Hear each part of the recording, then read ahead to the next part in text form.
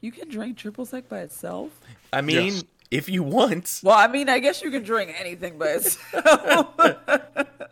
I just like artificial orange flavor. I don't know why. Yeah. Anyway, Leslie, this is basically how the podcast starts, where we just say random shit, and then I decide to say, hey, hello. I know, I've watched. Welcome to another episode of Space Time Taco.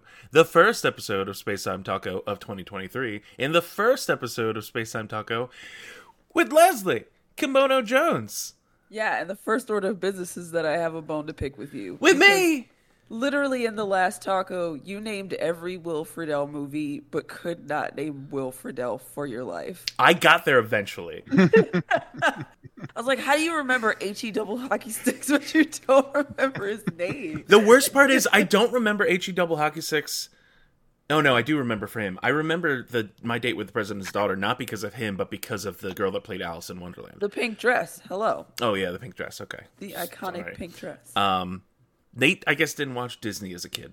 He doesn't watch Disney as an adult either. I do watch Disney as an adult. I just Oh. don't watch Disney Channel stuff. Okay. Right? Like, you can't say I don't watch Disney as an adult when, True. like, for entire months, all we talked about was Star Wars, and then all we talked about was movies we watched on Disney Plus. True. Speaking of which, Bad Batch comes back Thursday, and I'm super fucking excited. Oh my god. Well, I'm just trying to finish Wednesday right now, so Yeah, me too. Well, anyway, yes, that's Kimono Jones, aka Leslie, aka Kimono Jones. Then we got Nate, aka a little teapot. I almost said my name for you, and me, Yeah, Chris, aka Tom Burrito. All right. Well, instead of our normal so many tangents that we go on for 3 hours, we don't ever actually do that. I do cut a lot out most of the times nowadays, but we are using this entire episode to just talk about what we liked and our highlights and random shit that we enjoyed from 2022. Now that it's over, we're in 2023. Nate, we're on episode 160. I noticed when I was making the cover for this episode that I'm like, oh shit, it's a round number. wonderful. I also happened to look at things. Not stats. What's that word? What's the metrics? I don't know. That's not really the word I'm looking for. Hold on, let me just pull analytics. That's the word I was looking for. Okay. I looked at the all time to see what episodes maybe have popped up as like the most popular. I'm sorry to say, Grandma Sex is now not even in second place. Oh man, Grandma Sex has been usurped. Weirdly, because Grandma Sex was beaten out initially by Netflix's For Furries. It is now in third place after PS5 pre-order problems. I guess people liked us complaining about PlayStation. Us, a podcast full of people that don't even play PlayStation, not because we don't like it. It's because, one, we can't find it, and two, it's, can't afford it. That's a fucking expensive console. But yeah, I don't know. I do hate that the fourth most downloaded episode is the first episode, and that is like the worst episode. Oh yes. Because it was a fucking pre-E3 predictions from 2016. Yeah. I don't know. I think we need to get Grandma Sex back on top. We need to do Grandma Sex 2 this year. Sure. Okay. Okay, so what was Grandma Sex about? Something Nate said sounded like he said something about having sex with his grandma or something. I don't remember the exact. I clipped it at one point, and I need to actually make a real clip of it and make it like a TikTok video or something. But I it was had just said something about my grandmother, and Dave was still doing podcasts with us at the time, and so I don't even know how we arrived at that point, but he made a joke, and that turned into this whole discussion. Not even really a discussion, just him jabbing at me that, like, I want to have sex with my grandma. No, and that was the thing. I think we specifically said, we didn't say specifically your grandma. We just said a grandma. Hey, grandma. I think it wasn't that bad. It was just, general gilf. Like you do, just a casual gilf experience. Hey, you know what? They're getting younger and younger every year. I meant like, you know, whatever. The specific ones, maybe not, but like in general, generationally, they seem to be getting younger. Oh boy. Is this leading into you making a case for fucking grandmas? I mean, not really, but if you think about it, like, we are in our 30s. We could have had kids much earlier, which meant our parents would have been gilfs and... What are they both gilfs? Because it's both G. I don't know. Is gilf is like a non-gendered term technically? I would assume so. Yeah. Yes. Interesting. Today I learned gilf. The progressivity of guilt. Gender is gender neutral. Once you become a gran, is it okay? Do you say gran or grandmom? It's Gran. It is gran, right? I mean, technically it's grand, but no one pronounces the D. I mean, when you put the D on it, I just think of croissants. What? Grands. Oh, grands. Okay. See, and you barely pronounce the D in that, so it just becomes grands. GRANZ, grands. Oh my god. Anyway, this is the best of 2022 episode. Welcome to Grammar Lessons with Space Time Taco. I think we should go bottom up, only because, you know, technically we're still a video game podcast. And I know, Leslie, you filled some stuff out, but you didn't fill everything. I didn't know if you just had stuff that you were going to randomly pull up. That's okay, too. I decided not to put any of it on the main thing and put it all in my own little doc. Yeah, the fuck. I was literally looking at the sheet like, oh no. Yeah, I have. No. Nate put stuff on. I have a lot of stuff. Like, I will literally, hold on, let me copy. He has This a lot is of great, stuff, 'cause and I've he hid been- it all from us. I've been in a bit of a like media coma this This? past year. So That's my wow. list on its own. I don't know if you have it pulled up right now. If you scroll down, that's all my stuff. I see it all now. That's quite a lot. Let me go and copy this into my Word document so I don't flashbang myself on camera again. There we go. Oh. Yeah. Oh. Okay. No, leave this here. No. All right, fine. Wait, because there are things that I was going to want to talk about. Yeah. Yeah, and some of it, like, so in general, like, because of how we're, you know, broke motherfuckers, a lot of stuff is not, it doesn't have to be something that came out in 2022. It could be something that we finally got to experience or something like that. Good. Thank you for saying that. Yeah, Things are going on the board. Well, for instance, because I saw you highlight certain things in the TV section, it's like, yeah, that started last year, or sorry, 2021 technically. But anyway, yeah. Nate, you want to start with comics in manga? Yeah, let's start with comics and mangas. So I think I should preface this all by saying American comics were not my jam until very much this year. By the grace of Chris taking me to Third Eye and showing me how to actually buy comics correctly. I mean, I guess, yeah, sure, I'll take that credit. you explained it to me in a way that made more sense to me. Because we've talked about this, how, like, my thing was collecting manga, and manga is just 1 through whatever, till the very end. Like, I don't have to worry about, in this case, like, Batman 125. Like, without you saying, hey, that's the beginning of a new Batman run, there's no way I would know that unless I went to other media and someone had said, oh yeah, Batman 125 is a new Batman story. Yeah. So that helped it make sense to me. But I am enjoying collecting American comics now. I still have many laying around this room that are unread and still need to be read so they can be bagged and boarded. But we had some things that stuck out to me and I feel a few other people this year as well.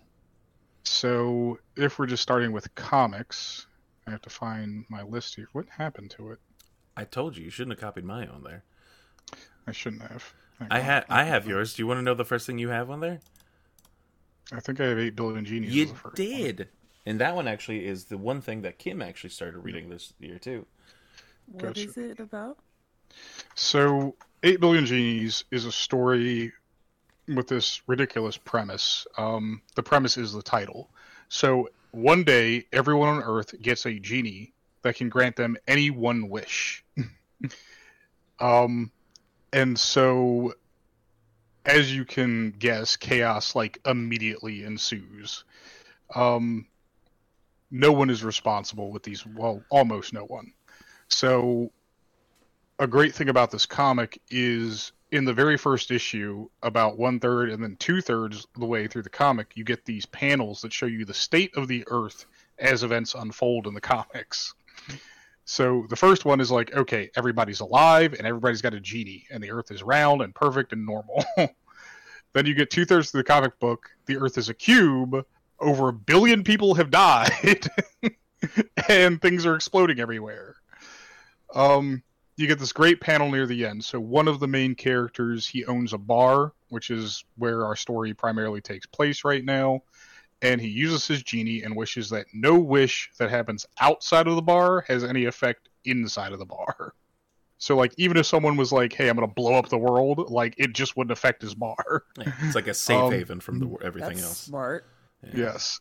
So at one point, some guy opens the door to the bar to look outside, and you just see a panel full of just absolute insanity. I mean, there's like people like piloting Gundams, there's dinosaurs everywhere, there's a guy like with a jetpack, all kinds of crazy stuff. You get these individual panels of people making their wishes where like this like very alternative looking girl in this very posh home is like mad at her family and says, I wish you burn in hell, and they just burst into flames on the spot. So you get this kind of craziness. The story really is just sort of like a treatise on human selfishness versus altruism versus thoughtfulness in general. Like, if you had one wish, what would you do with it is basically the question that the story asks you. Unlimited Dr. Pepper. Yeah, when you said the Earth was a cube and a lot of people were dead, I was like, yeah, that sounds realistic. Yes. Yep. Is that one's not done yet, right? That one's still running. It hasn't finished. I believe it's still running. It is a limited run. They are, I think it's supposed to be 12 issues. But I mean, I'm having fun with it. I'm still reading it. It's a very wordy comic, which usually isn't my thing, but this one's so interesting that it keeps my attention. Yeah, but I'm only putting it up here now because I recommended it before, but this is like, if you're not reading any other comic book this year, then you should probably go read 8 Billion Genies. But other than that, the other American comic I got into this year, really deep, which isn't even finished, and like comes out with an issue now like once every 3 or 4 months, which is really annoying for me. But that's We Have Demons. So We Have Demons. I'm into like these sort of almost supernatural mixed with sci-fi kind of comic books, and We Have Demon kind of touches on that, where basically there are these two elements. They fall to Earth. One of them creates demons. One of them creates weapons for fighting demons. And this battle is raged on forever and ever. I won't spoil a whole lot about this comic because it's really something you have to read to understand.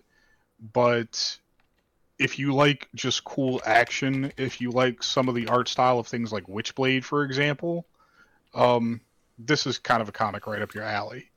Honestly, it's got cool action scenes, it's got great dialogue, it's got some pretty serious moments where you find out the history of a lot of characters and how they came to be where they are in this world. It's not like a brain teaser by any stretch of the imagination. Very simple comic, but still entertaining. And then the last thing I have here on my list for comics. Hold on. Before you go away from that, I wanted to let Leslie know. We Have Demons is actually the team working on it is Scott Snyder and Greg Capullo, who wrote Court of Owls. So that's cool. Yeah, I was gonna say you might be interested in that one. Yes. Cool. But the last one I have is a manga that technically came out last year, but was so late last year that most of its issues were released this year. And this is sort of just a breakout artist who's gotten popular in certain circles I follow. But the manga is called My Divorced Crybaby Neighbor. These are not the most creative titles in the world, but this is a very creative manga. The art style is like nothing you've ever seen before. It's very thick, intense line art with very simplistic character designs. But that lets the artist fill some of the panels and some of the pages with a ton of color and make it really, really pop off the page at you. But this is a simple, like, romance story. It deals with a woman who is recently divorced, who has a ton of anxiety about getting in a relationship, and she finds this really nice guy who's actually into her and is just friendly and decent and actually gives a shit about her. And the manga basically goes on about how head over heels she is for this guy. It's just fun, it's sweet, and I love it to death. The artist for this, whose name keeps escaping my mind, deserves a ton of credit for their work. Let me actually pull that up. So they go by Zugoya, so Zyugoya. This is very eye-catching art. Yeah. Oh, I like the one Great other thing. Recommendations. Please give me your blood, I will serve you in gratitude is another thing he made. Yes. Wait, No. what? That's the name of Yes. something? I pulled up just series and one shots by him or by them, and there's that. There's When I Returned to My Hometown, My Childhood Friend Was Broken. Oh, That is the other one I'm reading. you read that? Yeah. Yes. All right. Please give me your blood, I will serve you in gratitude is actually hilarious. Not as horny as it sounds. No, it's another romance slice of life thing, but it just involves a vampire girl. Okay. No, everything they make so far has been great. Cool. Okay, so genies, demons, and divorced crybaby neighbors. Yeah, there you go. Yep. That's the theme. Have you been reading anything this year?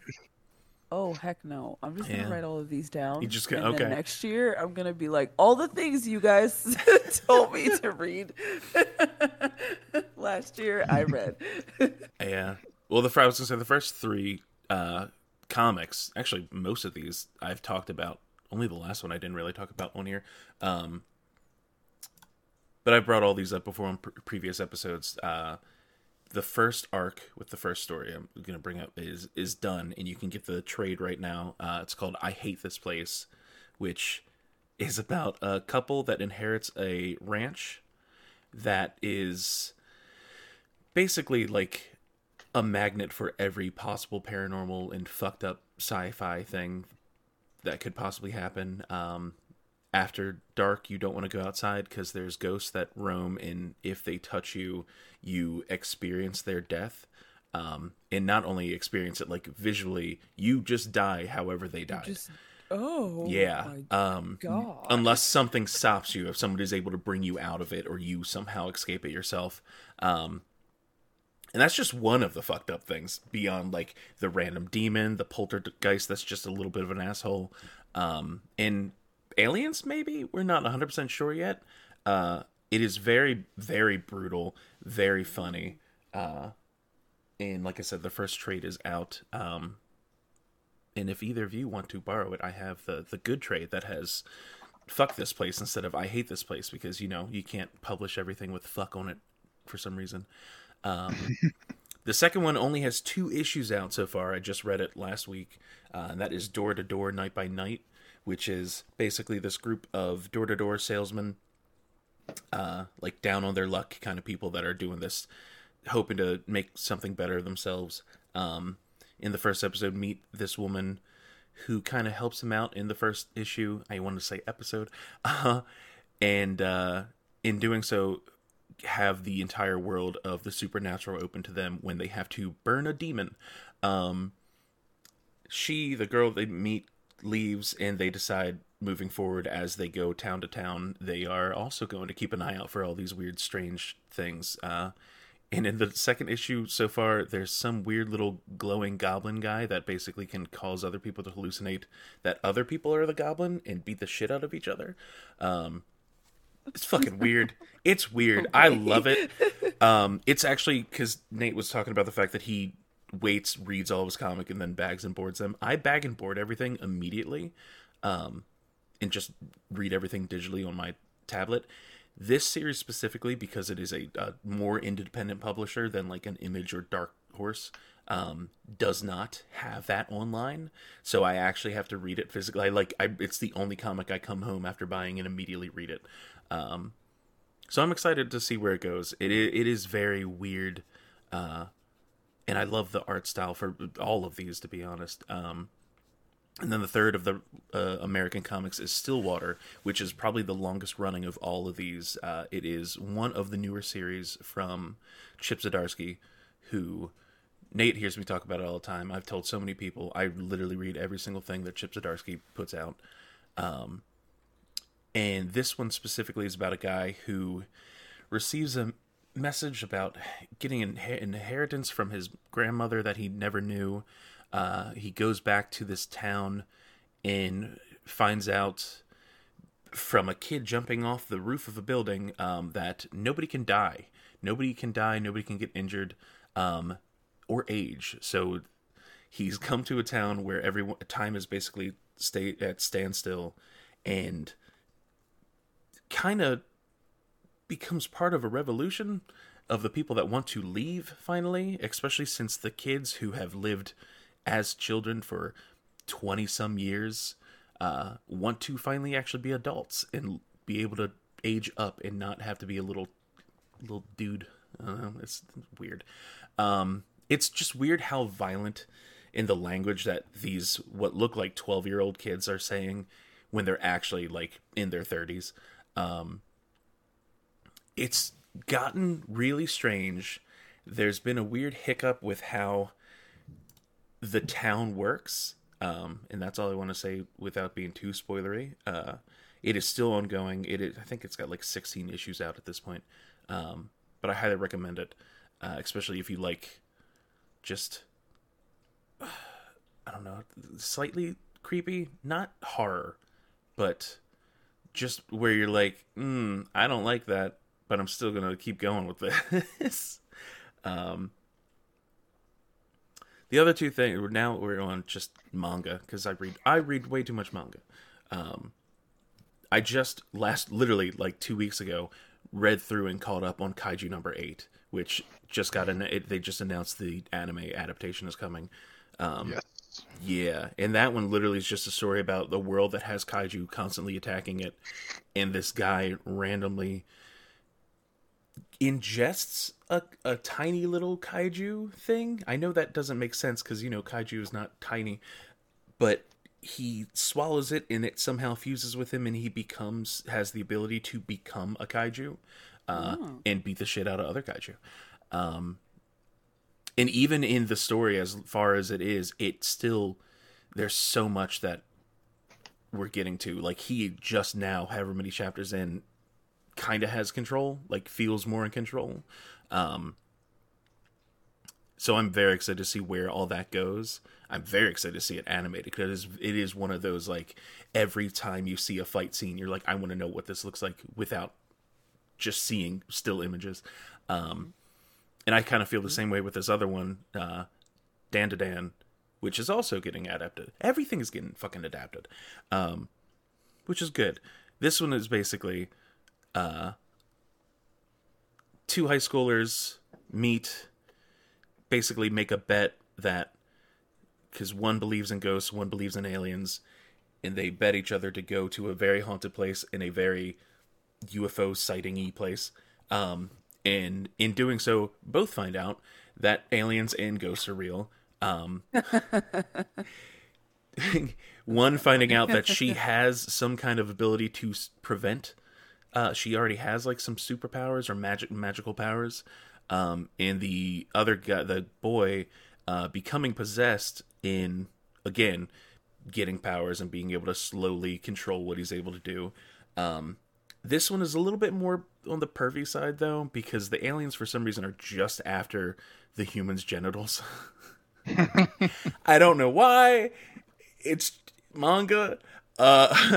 Usually, whenever something's questionable and you're confused, you just say Japan, because it kind of is with most of these things. But it's another one where I'm excited to see this get animated. Along with, I know Nate's tired of me hearing it, and I don't know if you've heard me talk about it all that much, Leslie. This past year, has been fucking incredible for One Piece. No, yeah, I know. Believe me, I never expected me to like it, Leslie. I never expected. That is not at all what I thought you were going to say. In 2020, I fucking read and caught up on that shit. And then in this last year, it has been ridiculous. To the point where, like, I see people that are talking about what's going on in the anime right now. I'm like, oh, give it a year and a half when you catch up to the manga. But no, because it really has, like, the last story arc ended, and we are now in what the creator has called the last story, basically. So I'm excited to see how it ends. I'm glad I didn't have to wait fucking 30 fucking years to see how this goes, because You read a lot of One Piece. I 1,071 chapters, yeah. In a very short amount of time. It doesn't take that long. I caught up, because that's the thing, I caught up on it in about 2 months, maybe. But I also, in 2021, I was unemployed for a little bit. I had jobs where I could just sit and read comics in my free time. So it worked out. So I was able to, in 2020, I literally read all 3 of the big 3 from beginning to end. And I still stand by the fact that Naruto sucks. I mean, you're not going to get any complaints over here. Yeah, and the last thing I read is actually, it's a webtoon comic. It's called The Greatest Estate Designer. And it's an isekai, because that's the only thing I normally tend to read, about a guy who was, like, in his original life an engineer of some sort. But he wakes up within the world of a light novel that he read as a really shitty character that dies very soon after, where he gets dropped into the story. Yeah, but because he knows everything that happens, he, one, uses his knowledge of the world he's in, and his knowledge of, I guess, future housing technology, to bring his very indebted family back into the is it the black? What's the right? Red is bad, right? Yes. Okay. I don't know money. I have none. But yeah, he basically is able to bring his family back into good standing, because that, like, is a main part of why everything goes wrong. And he just ends up going from being what is supposed to be a really shitty character in a story to one of the nicest people you would ever possibly see in a anime or manga. Because, why wouldn't you, right? You know all that future stuff. You got cheat abilities. You have weird little fuzzy creatures that can do manual labor. It's weird. Manga's weird. I wouldn't recommend that one to both of you as much. I love it. Random general audience, I recommend it. You two, I don't think either of you would like it. I mean, I watched plenty of anime where it's literally just, hey, I'm going to this other world, and I had a special skill in the world I came from, and now I'm using that to make my life better or everyone's life better. True. I mean, there was one that I read, I can't remember what the fuck it was called, that was basically a guy who won the lottery so much that he never had to work ever again in his life. Ended up, because his family was coming after him asking for money, he's like, oh, I'm just going to move into my dead grandma's house. And in doing so, discovered that there was a portal to another world. So he was using his money to help these like far back, like not up to the times, like ancient civilization kind of shit, advance their technology. And I'm like, okay, that's an interesting take. Cool. But no, yeah, that's good. Anything else? Any of you with the manga, comics? Nothing. Okay, cool. No, I don't think so. All right, what do we want to go to? Anime, TV, movies? We'll probably go over to... I want to go to something where Leslie has stuff to talk about. Because we talk enough. I don't know. Oh, no, it's fine. Well, yeah, like I said, I did not indulge in much 2022 media. So a lot of it is just going to be me wanting to know what you all did. Because the fact that you even read comics, you're miles ahead of me. I'd love to read comics in theory, but like Nate, I would just walk in and be like, well, here I am. I don't know where anything starts and ends. All right, now that just means I have to take you to a comic shop and be like, all right, start here. Yes. You know, Miles just had his series just started up at a new #1, so. Mm-hmm. Well, let's move on to TV for our next category. There are some things there Leslie has listed. Okay. So, Leslie, what do you have up there? Oh, goodness. What's funny with me? Well, I only have 2, but I'm going to chime into what you guys say because I've probably watched more TV than I can think of. But the first thing that I have there is Abbott Elementary, which Chris also had in his honorables, I think. Yeah, absolutely. That show, it's not nerdy per se, but I think nerds enjoy it. It's absolutely hilarious. I think it's very true to, like, elementary school inner city life, because I went to elementary school in the city and dealing with all the, like, teacher shortages and budget cuts and, like, children being reckless and the teachers being adults but not really because they are very young adults also figuring their lives out. Like, yeah, that's just a very hilarious show. And I am not somebody who enjoys The Office. Like, I watched it up until Jim and Pam got together, and then I was like, I'm done. Mystery's over. But it's in the same, like, mockumentary vein, so. Yeah. And I liked Parks and Rec, so. Yeah. Nate didn't watch any of that stuff until, I don't know if you listened to the episode, he absolutely loved The Good Place. The Good Place is Oh great. my gosh. I did watch Parks and Rec last year, and that was phenomenal. Oh, you did watch Parks and Rec? Yeah. Oh, I didn't know that. How can you say you don't like sitcoms if you like 2 of the best sitcoms? I don't like them in the way that everyone else... I don't like the ones that people keep telling me that they And I know like. how much you love Friends.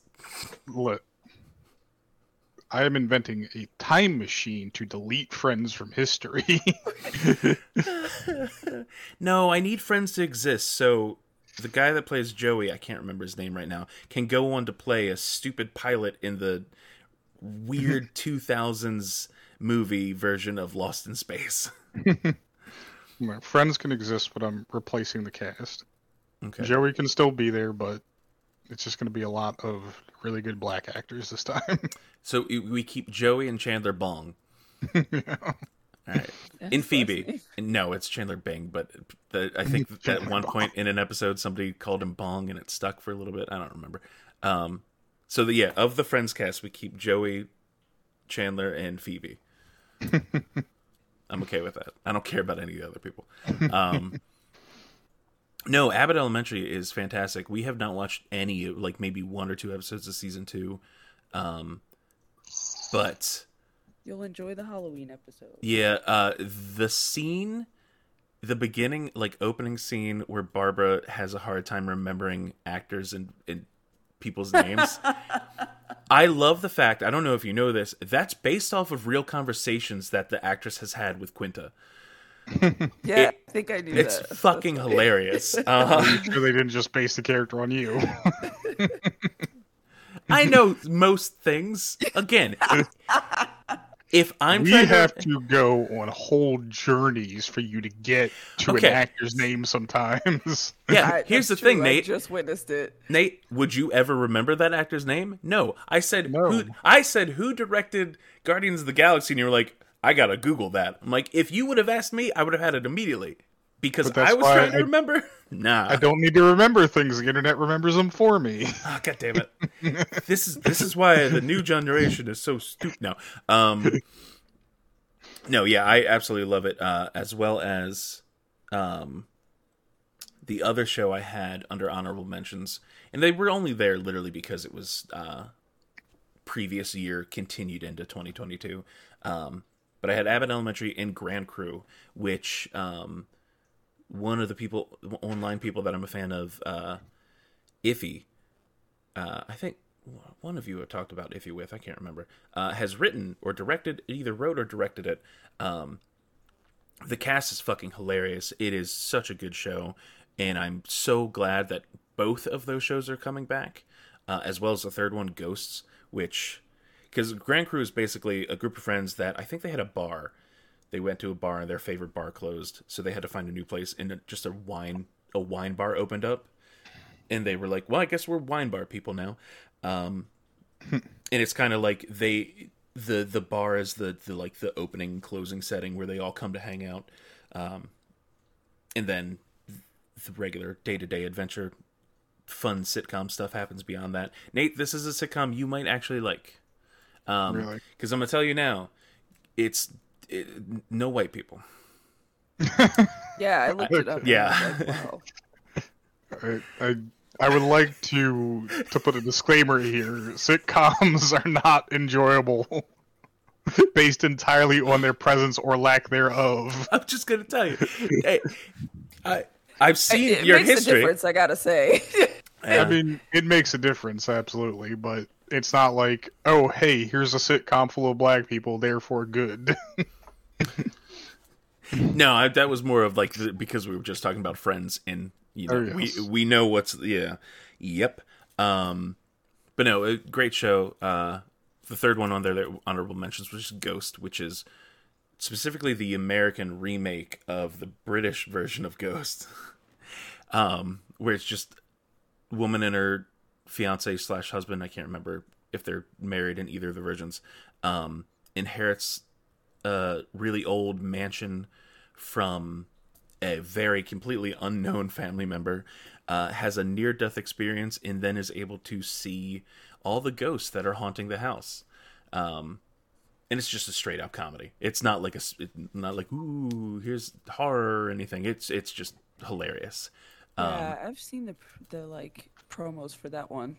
Yeah, they have their own terms for what they think like going to heaven or being dragged to hell is, and like the one for heaven is they all hope that at one point they get sucked off.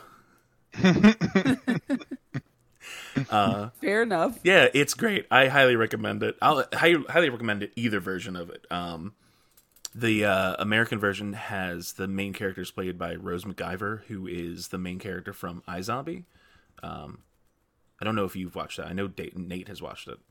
There we go. But it is. I remember the show. Yeah. Yeah, definitely good show. All of them are back, right? Oh no, Grand Crew's still not back yet, but the other two are in a new season right now. I have one thing on here specifically that I wanted to talk about, but also I was going to make Kim run over and talk about. Okay. Let me see if that cued Kim to run over and talk. Yeah, I was expecting. Hold on a sec. I want to talk about this one show, but I want Kim to talk about it. Honey. Kim. You want to come talk about Our Flag Means Death?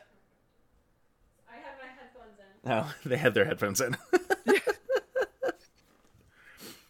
There we go. And in this situation... I don't know what you're talking about. I know nothing about gay pirates. I don't know. Talk Hi, about Our Kim. Flag Means Death. Hi. Hi. Can you tell us about Our Flag Means Death? Yeah, it's a gay pirate rom-com and it's the best. Is there more you would like to share about this television show? You should watch it. I mean, that's as much of an endorsement as I need. Right. Stellar review. Yeah. 5 out of 5. Yeah. 2 thumbs up. It's a 18th century pirate, very little accuracy, show where they fall in love, and it's great. It has Taika Nice. Waititi as Blackbeard, which is also good. No one ever. I mean, you can't have enough of Taika.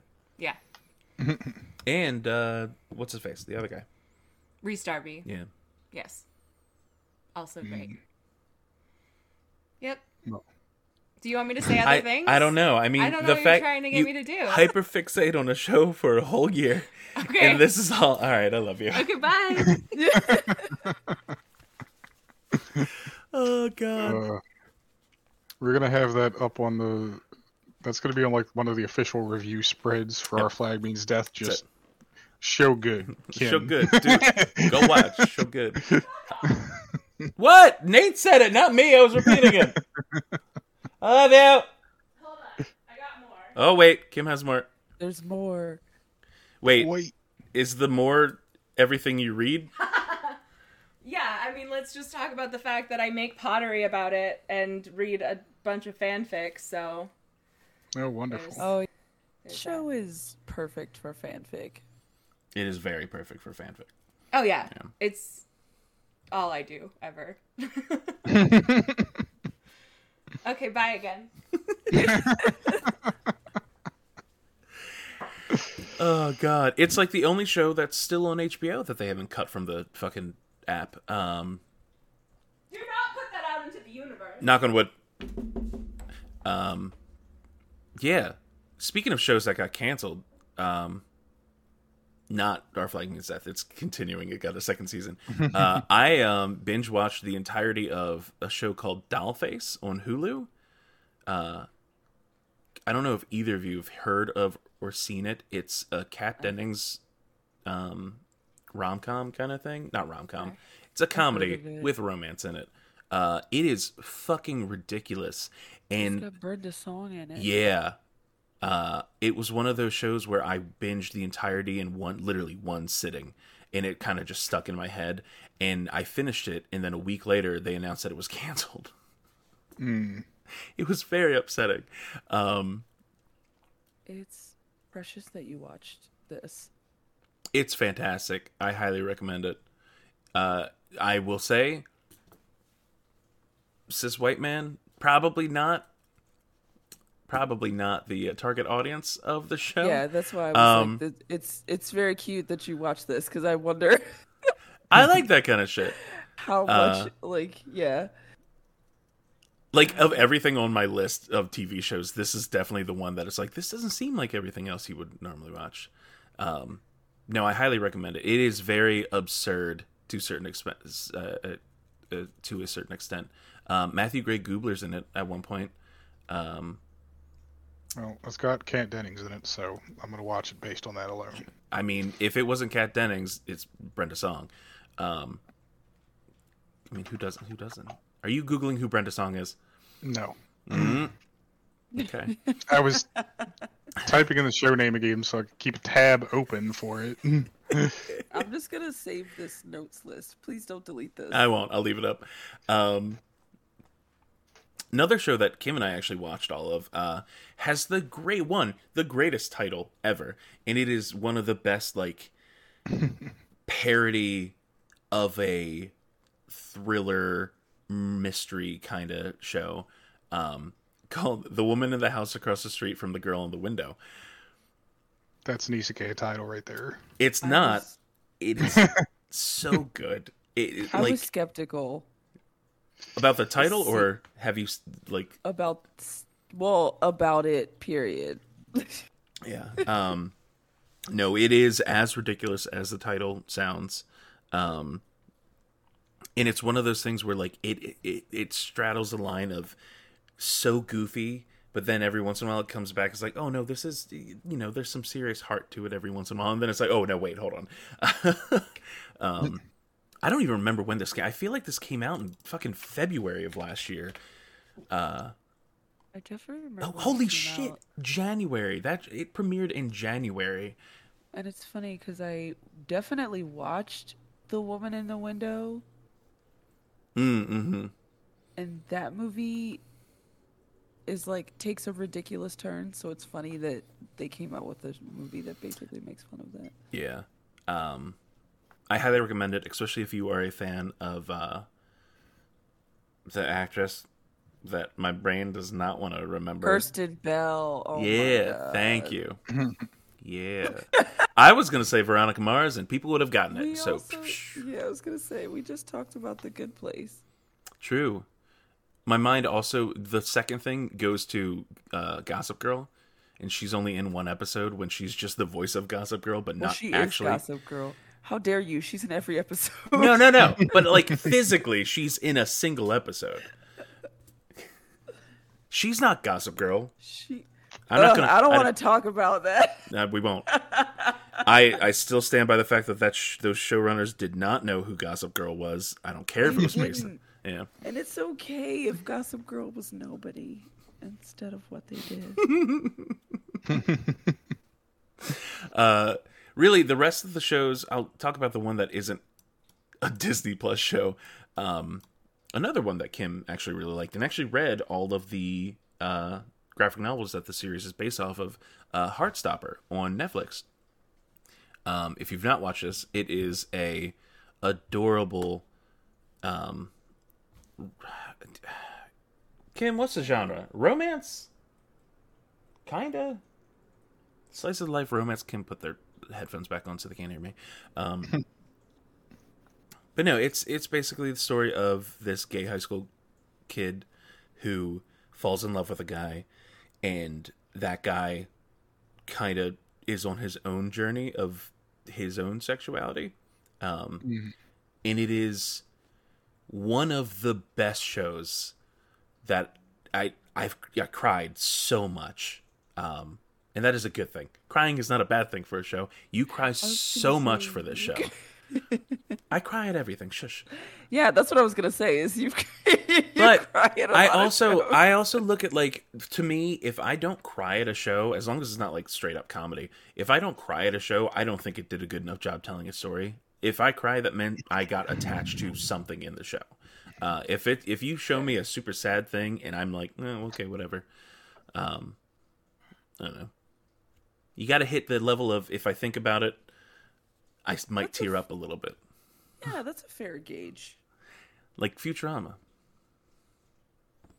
Makes sense. Why you got Baymax? Oh, if I think about Tadashi, I get sad if I think about Tadashi. Someone sent me a Baymax for Christmas. Oddly enough, you say that. Hold on. Oh, are we all about to my just pants pull on. out our Baymaxes? Because I don't have a Baymax. Oh, well, there's a goal. Get Leslie a Baymax. Yeah, I'm Baymaxless. I'll just throw one at you at the next show. I also have a little Baymax. Damn it, I knew you were going to go get one. I'm the only Baymaxless person. I have no one to help me. You got to get a mother-in-law I want that a has hug. people that make these things. No, we're gonna get a Baymax plushie, and at the next Burlesque show, we'll just throw it to her as a tip. People are so confused. Like, oh my god, how rude. They threw a plushie at the girl. I think that just means that your next performance has to be like Go-Go. Tamako? Can't remember her name. Oh, we avoid children. No, they're not children. They're in college. They are in college. Yeah. True. The only one that is a child is the main character. Hero. Hero, yeah. They feel like children. But she's voiced by I also haven't seen it in so long. Jamie Hold on. No. I can't I remember. would love a compilation of Chris just trying to figure out people's names. Usually Jamie Chung. There's like an hour of content there by itself. It is. Chris has. I avoided doing the whole trying to leap through different memories to eventually be like, well, bam, this person. I just Googled that one. I didn't want to waste too much time. Where the fuck was I talking about? Oh yeah, Heartstopper, really good. Highly recommend it. Nate, do you have, before we talk, because I feel like we might all talk about. Oh, you know what? I forgot I had Sandman on here. Did either of you watch Sandman? No. So you can talk about Sandman, and then we'll go on to I have always wanted to read the Sandman comics. I could never read the Sandman comics because I fucking hate the artwork. Ooh. Personally. Yeah, it's just not my thing. And I've talked about this so many times. I nothing against the artist. If I don't click with art, I can't read the comic. I see what you mean. Yeah. It's the same thing with oddly enough, a lot of the shows that have been adapted from comics. Like The Boys, couldn't click with. What's that Key? The Key, Lock and Key on Netflix. Could not get into the artwork for that either, but I really enjoyed the story. So I'm glad that there are the adaptations of those kind of things. And Sandman is definitely one where I started and I just did not want it to stop. Again, it's another show that we got more Gwendolyn Christie, and she didn't get killed off, so we get more of her whenever she decides to pop up in the second season, which they did actually confirm is happening. Highly recommend it. The actress that plays Death is the actress that plays Chidi's girlfriend in the Reset timeline. Yeah. Is that the timeline when he makes the peep chili? I think that's the timeline when he makes the peep chili. Yeah, okay. He goes completely insane and makes peep chili. Yeah, that's when we found out that actor has just a six-pack. That nobody knew he had a six-pack. He just takes his shirt off and it's like, well, bam. We just keep making a joke about him being surprisingly ripped, and then all of a sudden... But yeah, I highly recommend it if you are in any way a comic-y person. If you're a Neil Gaiman fan, 1000% recommend this. And if you have a thing for tall, lanky goth boys, you might like this show too. I was gonna say, this just looks like Goth the show. I mean, it's very goth. The one very annoying, edgy, gothy person I dated was very much into Sandman comics in their youth. The one? There was one. Okay. It's funny because I only know Tom Sturridge from right before Twilight was gonna come out. He was like a big fan cast option for Edward Cullen. He was in... I've never seen this man before. I didn't think he existed until... What? No? Yeah, I knew who he was. I mean, if he's as tall and as lengthy as you say, then he's perfect for playing Dream, so... I don't know who this man is. And I literally only knew him from his cheekbones. I only knew him from, like, girls thinking he was hot. He looks like... I don't know. His face does not look real. I don't know how to describe him without being insulting. All I know is this man could like... no clue what you're about to say. No, I didn't. Stand in an apartment store next to mannequins and I wouldn't be able to tell the difference. He does not look like a human being. He looks like someone's idea of a human being. We're being really mean to Tom Sturridge. For no reason. He's a really... I just wanted to mention... Yeah. Girls on the internet thought he looked like a vampire. You know what? I'll give him. If you cover up the face and just look at the jaw, it's the same jawline as fucking Batman. What's his name? Robert Pattinson. Thank you. See, I can't think of actors. Robert Pattinson. Which we'll talk about later. Anyway, Nate, what do you got on your TV? Wow, it's been a really That long was year. this year. It's been a really long year. I can't believe. I told you there was no way I was going to remember all of the things that I wanted to put on the list. I don't watch a lot of TV, and so the one thing that stood out to me as far as a series goes this year. There are other things. Chris has most of them on his list, and we're going to get to those. But the one thing that stood out to me personally was Love, Death, and Robots Season 3. I've loved Death, and Robots ever since Season 1 came out.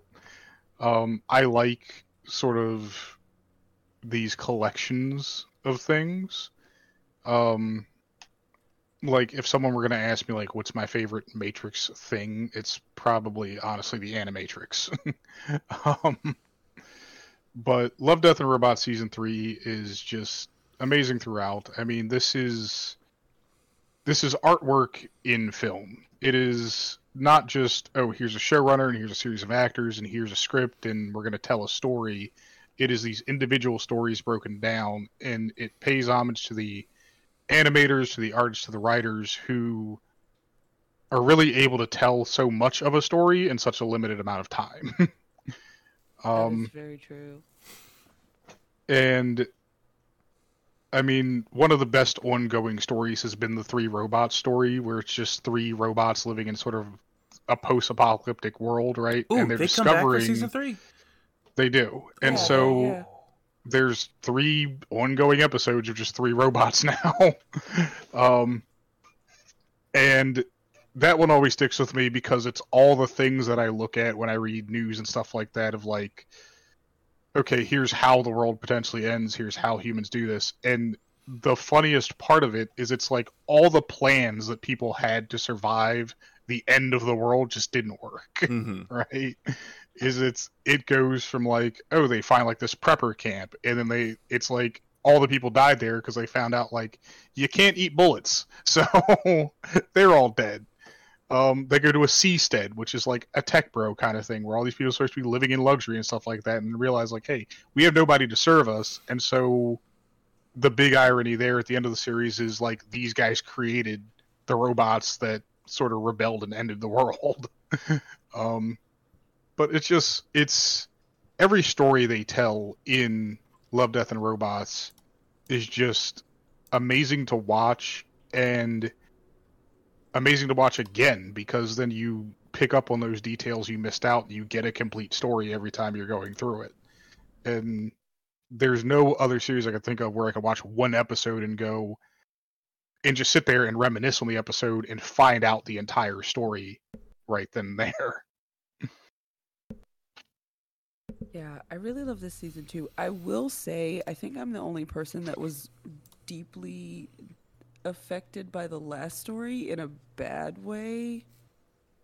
Everybody really, the Jabaro one, it's the most gorgeous story easily, but yeah, that one stuck with me for a really long time, and I think that's a good thing. Like you said, they tell such incredible stories in such short amount of time.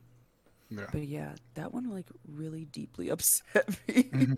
I'm glad how it ends. How it ends is great, but yes, I mean, it's not surprising that it would. I mean, don't spoil it. I'm not going to spoil it, but I know Jabaro I'm a little bit. Yeah. It's just. I mean, it's an insanely dark story to begin with. Like, it is just incredibly. It starts off in a way where you are given a lot of questions, and the way they answer those questions are meant to be disturbing. I think the only other episode that falls into the same vein as that is probably The Witness from season 2. That was also a highly disturbing story in and of itself. What is that one? I'm looking for it. It's a story where a woman basically witnesses her own murder and then tries to escape. Oh, the girl, the that loop. is Okay. one of the best. That is, I fucking The Loop, love that one. Yeah. Not only that, the fucking cosplay that came out of that one too. There we go. Well, then there's What? also It hilarious. was. Shut up. There's You hilarious loved it too. stories. We you can talked watch, about it. Like Night of the Many Dead is funny. And so is Kill Team Kill. Also hilarious. So but there's just tons of episodes. I could go through and recommend every episode of this, honestly. There's good things in every single episode of this series so far. They just haven't missed, and it's a credit to the fact that they're not trying to craft ongoing stories. They are just letting artists do what they do best. I wish we got more of that, personally. Yeah. I mean, the closest we get to that beyond that has been like, what's the Star Wars Visions, right? Everybody, the different production companies got to create their own world or own story within Star Wars, not having to care whether it was canon or anything like that. Mm-hmm. And Star Wars Visions is great too. I mean, some of the best Star Wars anything came out of Visions, and people are now looking at people have been looking at various episodes of Star Wars Vision and going, I would like a series based on this episode. Shit, I think fuck, that was last year, wasn't it? Yeah. Also highly fantastic and incredible. Just basically Disney Star Wars, the Disney Plus Star Wars shit has been great in general.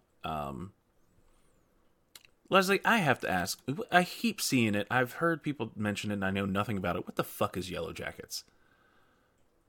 It is a thriller show about a group of teenagers in 1990 something. It's like very late 90s type thing. But it's like a sports team and they're on the plane to go to the championships and they crash. So it's kind of like it's like two different timelines. So you're watching them in the woods and there's like supernatural elements to it, which is pretty cool. And then you're watching them as adults in the real world. Yeah, because they survive. Yeah, some of them survive. And like, they're out there for, I think, like a year and a half. And you discover that they like basically turn into these like feral tribes somehow. Okay. But there's a lot of mystery. There's a lot of like supernatural spoopiness. Christina Ricci is in it, and she is fantastic. I will say, though, it is gory, obviously, because, like, there's a plane crash. But it's, like, practical effects, which I am a huge fan of practical effects. So everything is, like, ultra gross, but it's really good. So, yeah, I had heard so many people talk about it, too, and I wasn't sure what it was about. It almost gives Stranger Things in the, like, retro, like, reference feel type thing, but it's the 90s, not the 80s. Yeah. But yeah, and it's only, I don't know how many episodes it is. It's not that many. It's only 10 episodes so far, and they just renewed season 2 and 3. Oh, wow. Okay. Yeah. Is it regular television or is it streaming? It was on Showtime. Oh, yeah, I see. Yeah, I literally had to get the Showtime app. It's like be through the free trial. We forget that we forget that Showtime exists still. Does Stars still exist too? I'm pretty sure Stars still exists, but it's like still the same old pay-per-view. Get this on satellite or cable TV channel. Yeah. Yeah, but it's very, very good. So highly recommend. There's like coming of age stuff. There's like gay stuff, which everybody loves. And it's funny because it's one of those shows where it's like, I don't know which characters I like and don't. They're all very ambiguous in their choices. Like none of them are all good or all bad. So very gray area kind of characters. Yeah. Okay. Yeah. And then some of the ones that are like straight up unhinged are like, why am I rooting for you? But yeah, it's really, really good. I'm very, very much looking forward to season 2. That comes out in March. Okay. I have that pulled up so I can check that out later. Yeah, but it's very dark and mysterious and very cool. Okay. So, on to what I guess we're just going to call the Disney Plus block. Because Nate, I know Nate's watched all this, and I'm pretty sure, Leslie, you've at least watched some of this. No, you didn't watch any of this. Hold on, I don't have Disney Plus. No. Oh, you haven't watched Ms. Marvel or She-Hulk? She-Hulk, you know how I have a hot take about She-Hulk. You know how I feel about She-Hulk. What was your hot take about She-Hulk? It hasn't been recorded anywhere. The CGI. Oh, have you watched any of it besides what was put online? I've seen clips of it.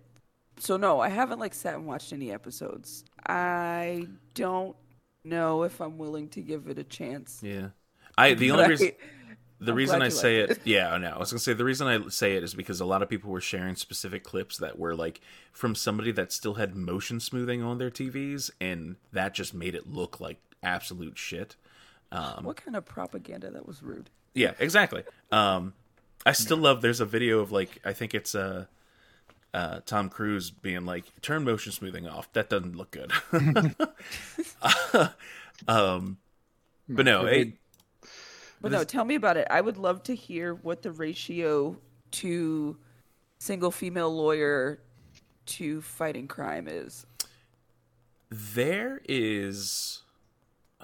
I think overall it's a pretty decent ratio. I mean, it's mostly focused more on her life personally, and I think one of the most interesting things about it is the main villain of the series isn't like a super villain or anything. It's basically toxic masculinity. Yeah. And it's done. I think personally, I thought it was done really well.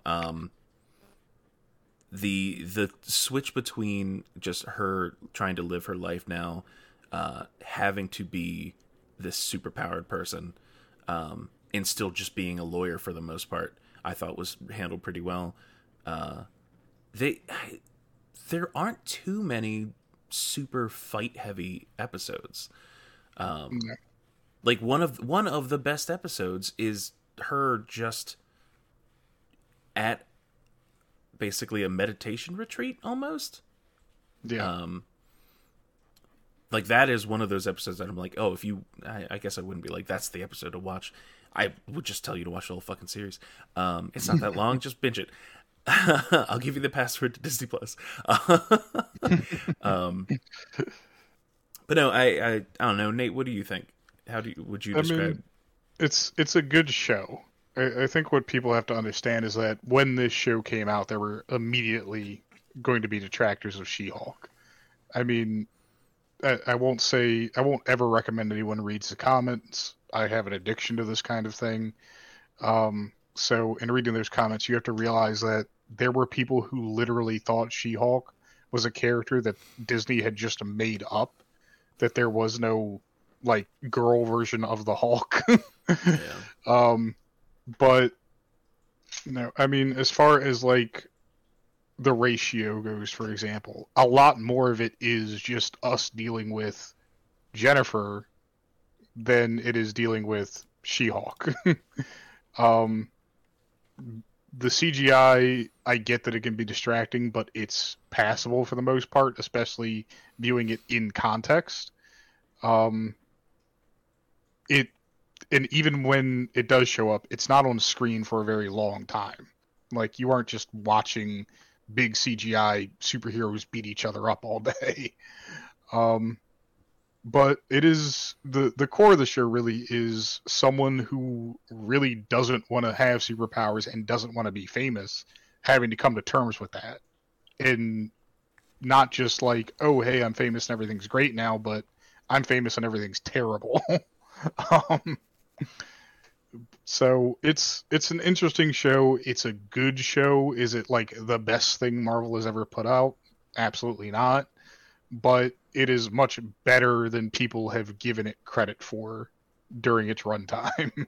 Yeah, that's fair. And also to clarify, as a Law and Order SVU veteran, I'm glad that we get more single female lawyer. That's what I would be hoping for in a She-Hulk show. I will tell you, yeah. with the lawyer side of things, Charlie, I can't remember his last name. The actor that plays Daredevil, Charlie Cox, came out and did say that the new Daredevil show is going to have more of the lawyer side than the original Daredevil had. And hopefully that we get more of, with spoilers if you didn't know, more of him with She-Hulk, because that was a part of the series that was very enjoyable. So I'm excited to see more of that. I'm just really hoping we do get more in general. I hope it's not like, hey, maybe we're not going to do another season, because I think where we left off with her is perfect to continue on and just have like almost like a case of the week kind of situation. Yeah. because we got a little bit of that, but it would take a break every now and then for the more Jen-focused storyline. It would. I mean, the cases in the show are interesting in their own right. They're goofy cases, but they're fun to follow all the way to their conclusions. And the show uses the cases that Jen picks up kind of as a vehicle for an exploration of her character as a whole. And it really just moves the plot. Her cases are great for moving the plot, is the thing.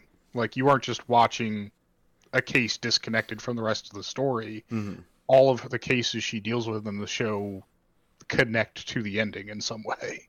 Plus, you can't forget we did get the opportunity to have She-Hulk twerk with Megan Thee Stallion. I did see that. Yes. Also that, yes. It's That very feels enjoyable. so meta. There's like there are a few things that I like hold really close to me, and like She-Hulk, I love her so much. I just love her so much that I hesitate to watch because I don't want to be disappointed, which is why I've never seen any Wonder Woman. Really? No. I saw Batman vs Superman, which we won't talk about. The first Wonder Woman is okay. The second Wonder Woman was trash. I've heard. Yeah, I saw the waves of disappointment. That's why nobody was really upset when it was like, "Hey, Wonder Woman 3 is not happening." It's like, no. Hopefully, we still get that game though. The DCEU is like a whole. That's why, if you notice, that is. Mess. there's only one single DC movie that is on the list of my list, and that's because I think it was the only one that actually came out this year. Maybe Black Adam happened, didn't it? Yeah. No, it didn't. Yeah, it happened-ish. It happened so much that The Rock just publicly took the L on Twitter for it, so... But no, yeah. So that's She-Hulk.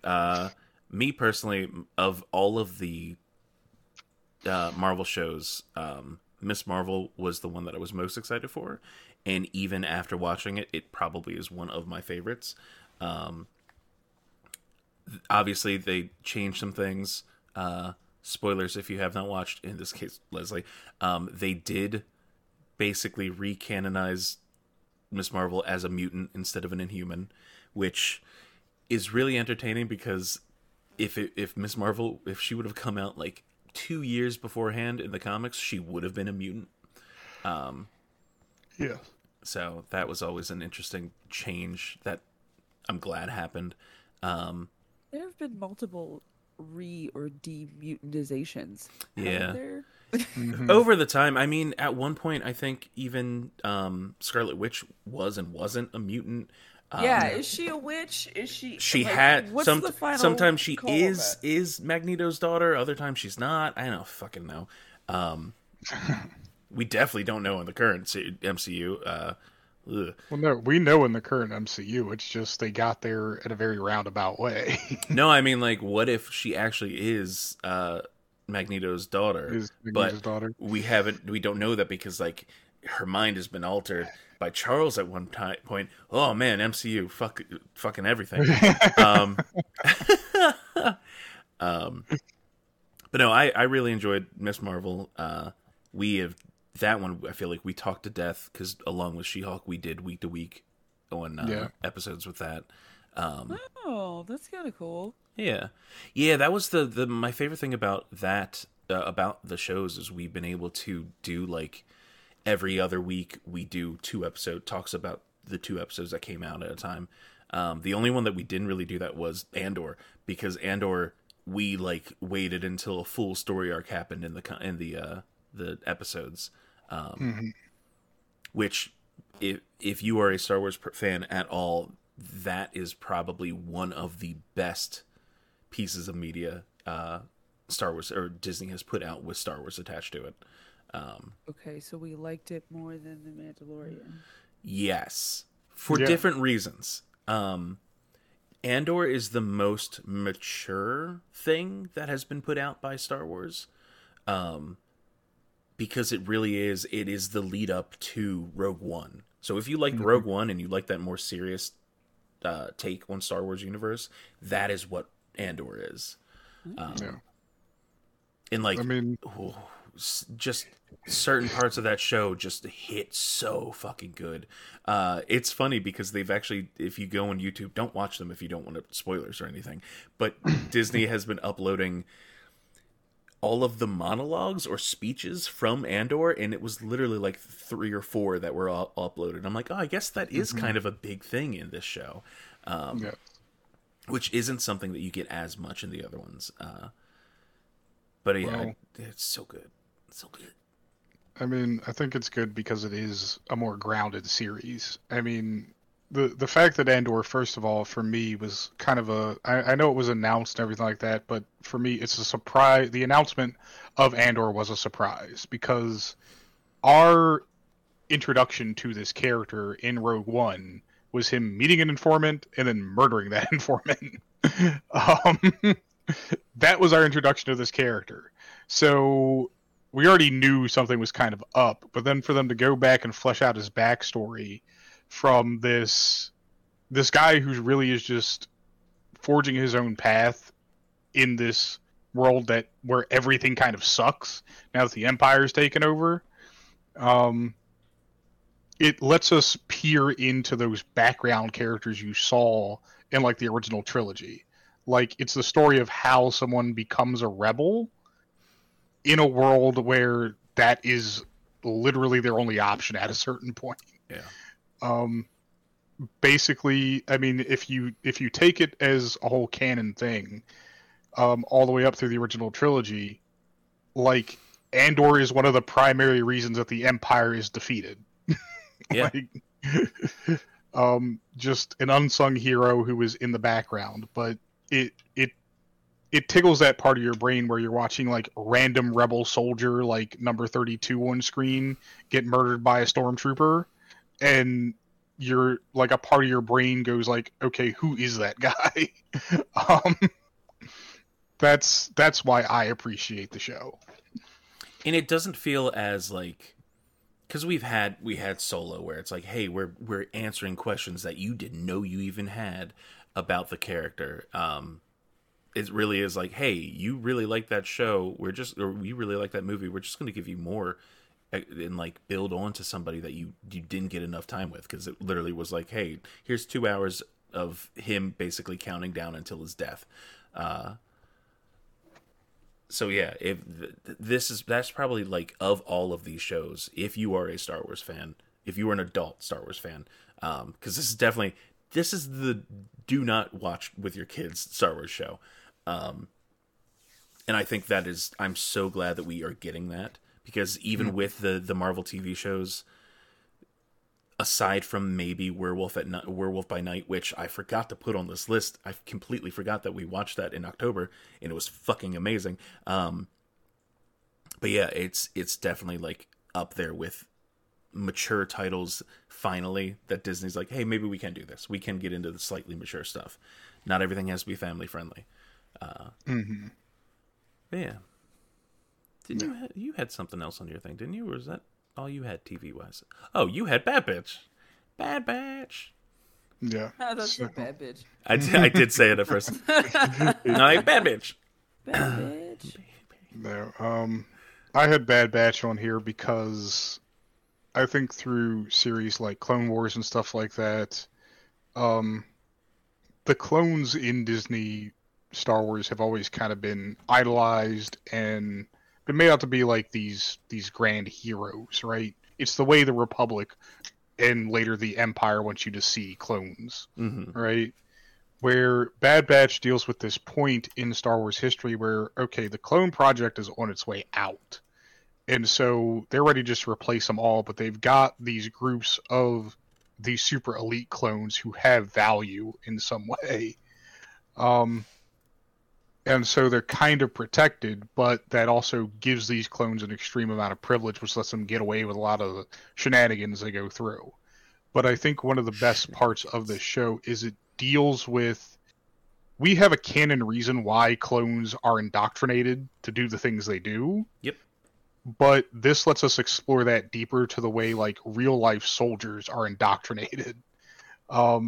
to the point where you have one soldier who's like, a good soldier follows orders because of a chip in his brain, but the more he repeats that, the more of an effect you see it has on the rest of the squad. Where it's like, okay, do we actually follow orders here, or is there something ethically and morally wrong with what we're doing right now? Oh, that sounds interesting. And then you get this great story of betrayal and eventually reuniting and all this other stuff going on. It's just a great story if you're into sort of those tight-knit, like, war movies. Like, if you ever watched the second half of Full Metal Jacket, which is the part that I actually want people to fucking watch, that's kind of where Bad Batch comes in. That's the kind of story it tells, is the effect that warfare and soldiering and, you know, being in a military has on a person. And again, super excited for season 2 to start up in literally like 5 days. And it's just, you know, it's cool to see something that started so long ago on fucking Cartoon Network still be considered, or it's still continuing, and also canon to the actual universe. Yeah. Want to run through anime real quick? That's really cool. Yeah, let's do anime. I'm saying real quick because I realize it's like, I don't have it. Please do what? Anime. Oh, okay. Nate, you want to go through yours first? Sure. Make this as quick as possible. So, Cyberpunk Edge Runners. I've talked about it. I tried to get Chris to watch it. He did watch it. It's beautiful. It's beautiful, just not my kind of story. It's beautiful. It's not his kind of story. I think it tells, if you're not going to play the Cyberpunk game, this anime does basically tell that story for you with completely different characters. Good. It got better. The point is that the world of Cyberpunk sucks for everyone all of the time, and it doesn't really matter how good you are. There are people who are on the top of that world who will always find a way to beat you. That being said, and I got this quote from an anime reviewer I watched, so this is not me, but this anime is like punk rock on screen. Everything that they do in the show is supposed to be explosive and bombastic and over the top, but it hits those right subtle notes where you get deep connections to characters that you don't really expect from this kind of show. Especially something produced by Studio Trigger, who is known for just going balls to the wall and everything all the time. But it's a really, really good show. And if you like anything Cyberpunk related, and I'm not talking like Cyberpunk as a series, something Mike Pondsmith created. I'm talking about Cyberpunk as a genre. If you like Cyberpunk, this is an anime you should watch because it has everything that is essential to the Cyberpunk genre in it. And it shows that Cyberpunk is not a world meant to be idealized. It's a shitty world. It's dystopian all the way through.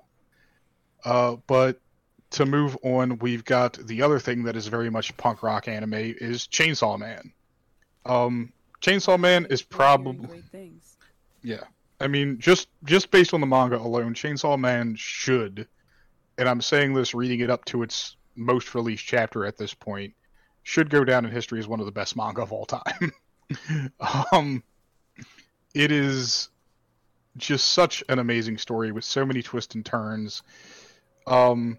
It presents itself to you up front as like your typical Monster of the Week shonen battle anime, but when you read that first chapter and you realize the main character is a guy who is not only just completely down on his luck, but has actually been shaped by that fact. Like, he's not smart. He's not ambitious. He's not, going for the gold or anything like that. This is a guy who just wants to have a decent life. I mean, he's literally going for the bread in the beginning. That's all Yes. he wants is bread. He just wants bread with jam on it. I mean, everything about Denji makes him a great character. The way that it progresses in its, I guess I could call it a second season of the manga, we're focused on a new character for a lot of it, but Denji does make a return and kind of comes back doing the thing you expect him to do, which is hilarious. Yeah. But we're at the show... halfway point for that. We're at the halfway point of the first story arc. So, but the show itself, Studio Mappa, who is working on the anime, did a great job of bringing everything in the manga to the screen. The action flows in a quick way, but a way that makes sense. It's beautifully animated. The use of CGI is brilliantly executed in the show. Camera work is over the top. Colors are great. I mean, this show is a work of art on screen, really. It is people who... You can tell the people who made this cared about making Chainsaw Man a good anime. It is funny. And I loved it. I was going to say, it's funny, Leslie, you bringing up how gory the Yellow Jacket show was. When I knew that we were going to be talking about Chainsaw Man, which is probably one of the bloodiest anime series I've ever watched. Because, I mean, he's literally a man that has chainsaws on his head and his arms. So there's very little chance of blood not going everywhere. But no, it's been a fantastic adaptation. I love the little sneak peek kind of things they've been giving with the use of multiple ending credits instead of having a single, because they have the single opening theme, but every episode has a different end credit song, and they've used that to focus on different characters and sometimes even give glimpses of future things that are coming up in the series. And cool. For manga readers, it's really entertaining for us to be like, oh, it's the thing, but we can't say anything to anybody. Just the meme of Leonardo DiCaprio pointing at the screen.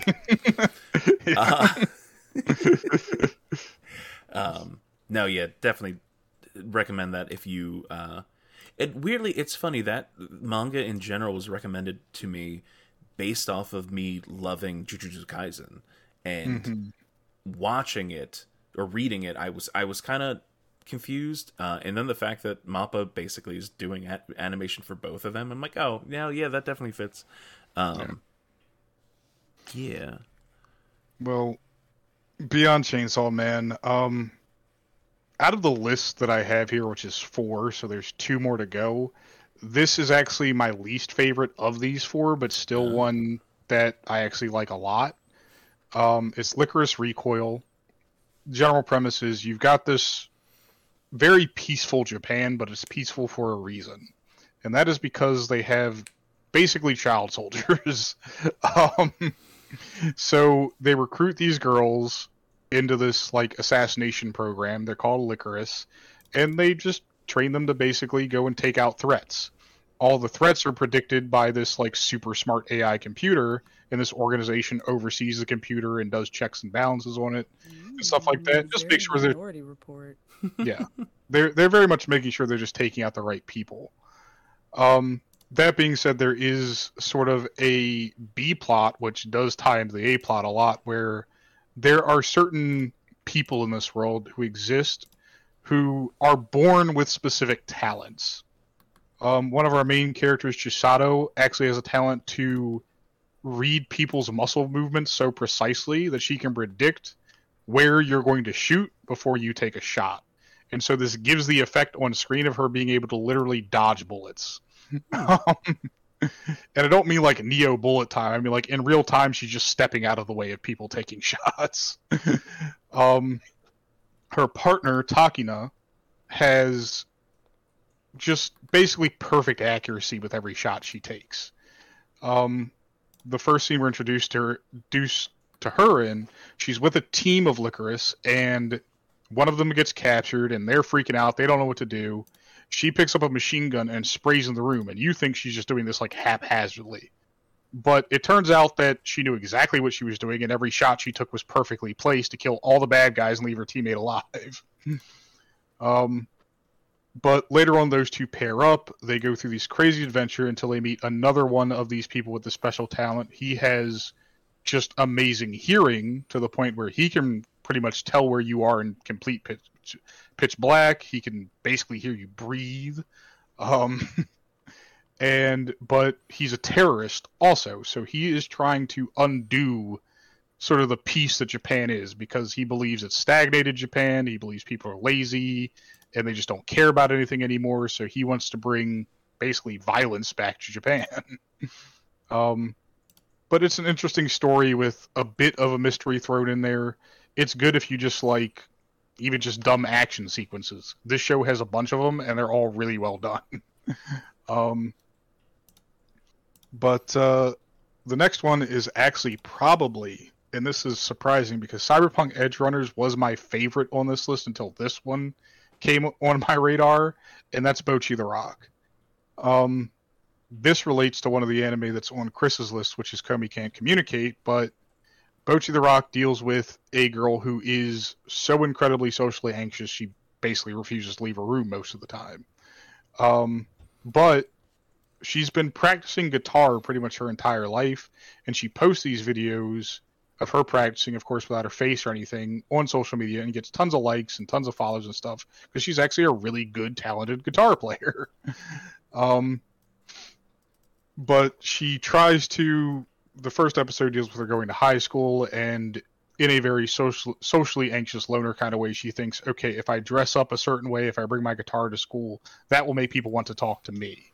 Mind you, she's not interested in actually initiating conversation with anyone because she just can't. She's too afraid to.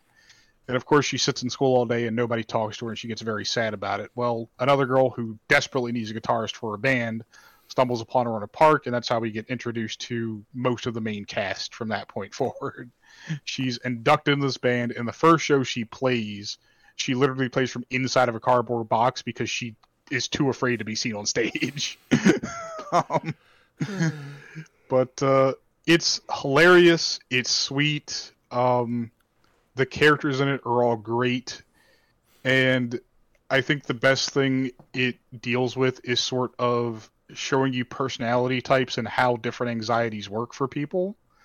So the four main characters are basically in groups. You have two people who are neurotypical. One is an introvert and one is an extrovert. And then you have two people who are neurodivergent, who are both introverts and extroverts. And that leads to a lot of just crazy, ridiculous antics between the whole group. If you like that sort of slice of life stuff with a bit of like K-On! Thrown in, this is one that I would definitely watch. Yeah, that's definitely on my list, especially because you compared it to Komi, which I have absolutely loved, and I'm hoping we get another season soon. I don't know if there is another season planned. Which Komi Can't Communicate is basically girl in school, same kind of issue, very socially awkward, cannot talk to anyone, almost anyone, eventually. But basically, she starts the new year at school and wants to be able to make friends. And luckily, there's a boy in the school who, while very awkward himself, kind of helps her branch out and kind of get a friend group growing. She kind of... It's funny because, like, her end goal is to have 100 friends. One of which, at one point, spoilers, is a cat, and it's adorable. But it is very cute, slice of life kind of show. Sadly, no music. That sounds more fun. Yeah. But along with that, I actually... Weirdly, this year was kind of me watching a lot more slice of life stuff. Because there was that. Then I had Kotaro Lives Alone, which... Basically, that I did watch. Oh my god! Started. I can't say I watched it, but I started it. Yeah, and it's very, very cute. It's so cute. Later on, as you get further, you cry. I will tell you now. It will make you. That show will make you cry. Yeah. How dare he with his precious little voice? Oh my gosh! Precious little, really precious little elementary school kid living on his own because it's the most articulate, tiny thing I've ever seen. Yeah. That is all. Actually, both of those are all on Netflix. So, you probably have a subscription, or somebody with a subscription. Get that password before they crack down on password sharing. I can't believe. I don't think that's actually going to do anything.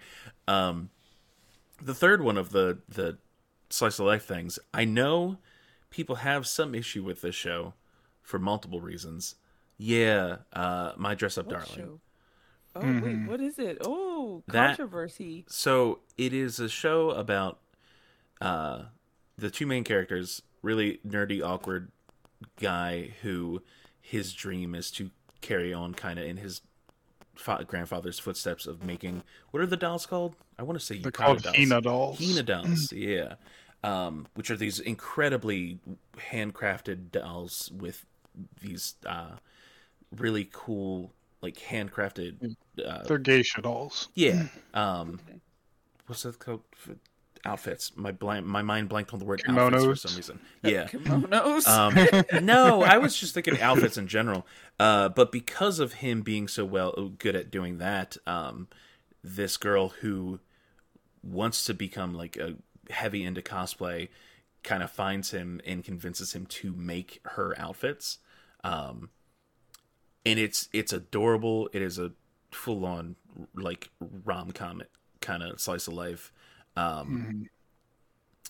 The only controversy is literally for a single episode, and I don't think it's even the whole episode.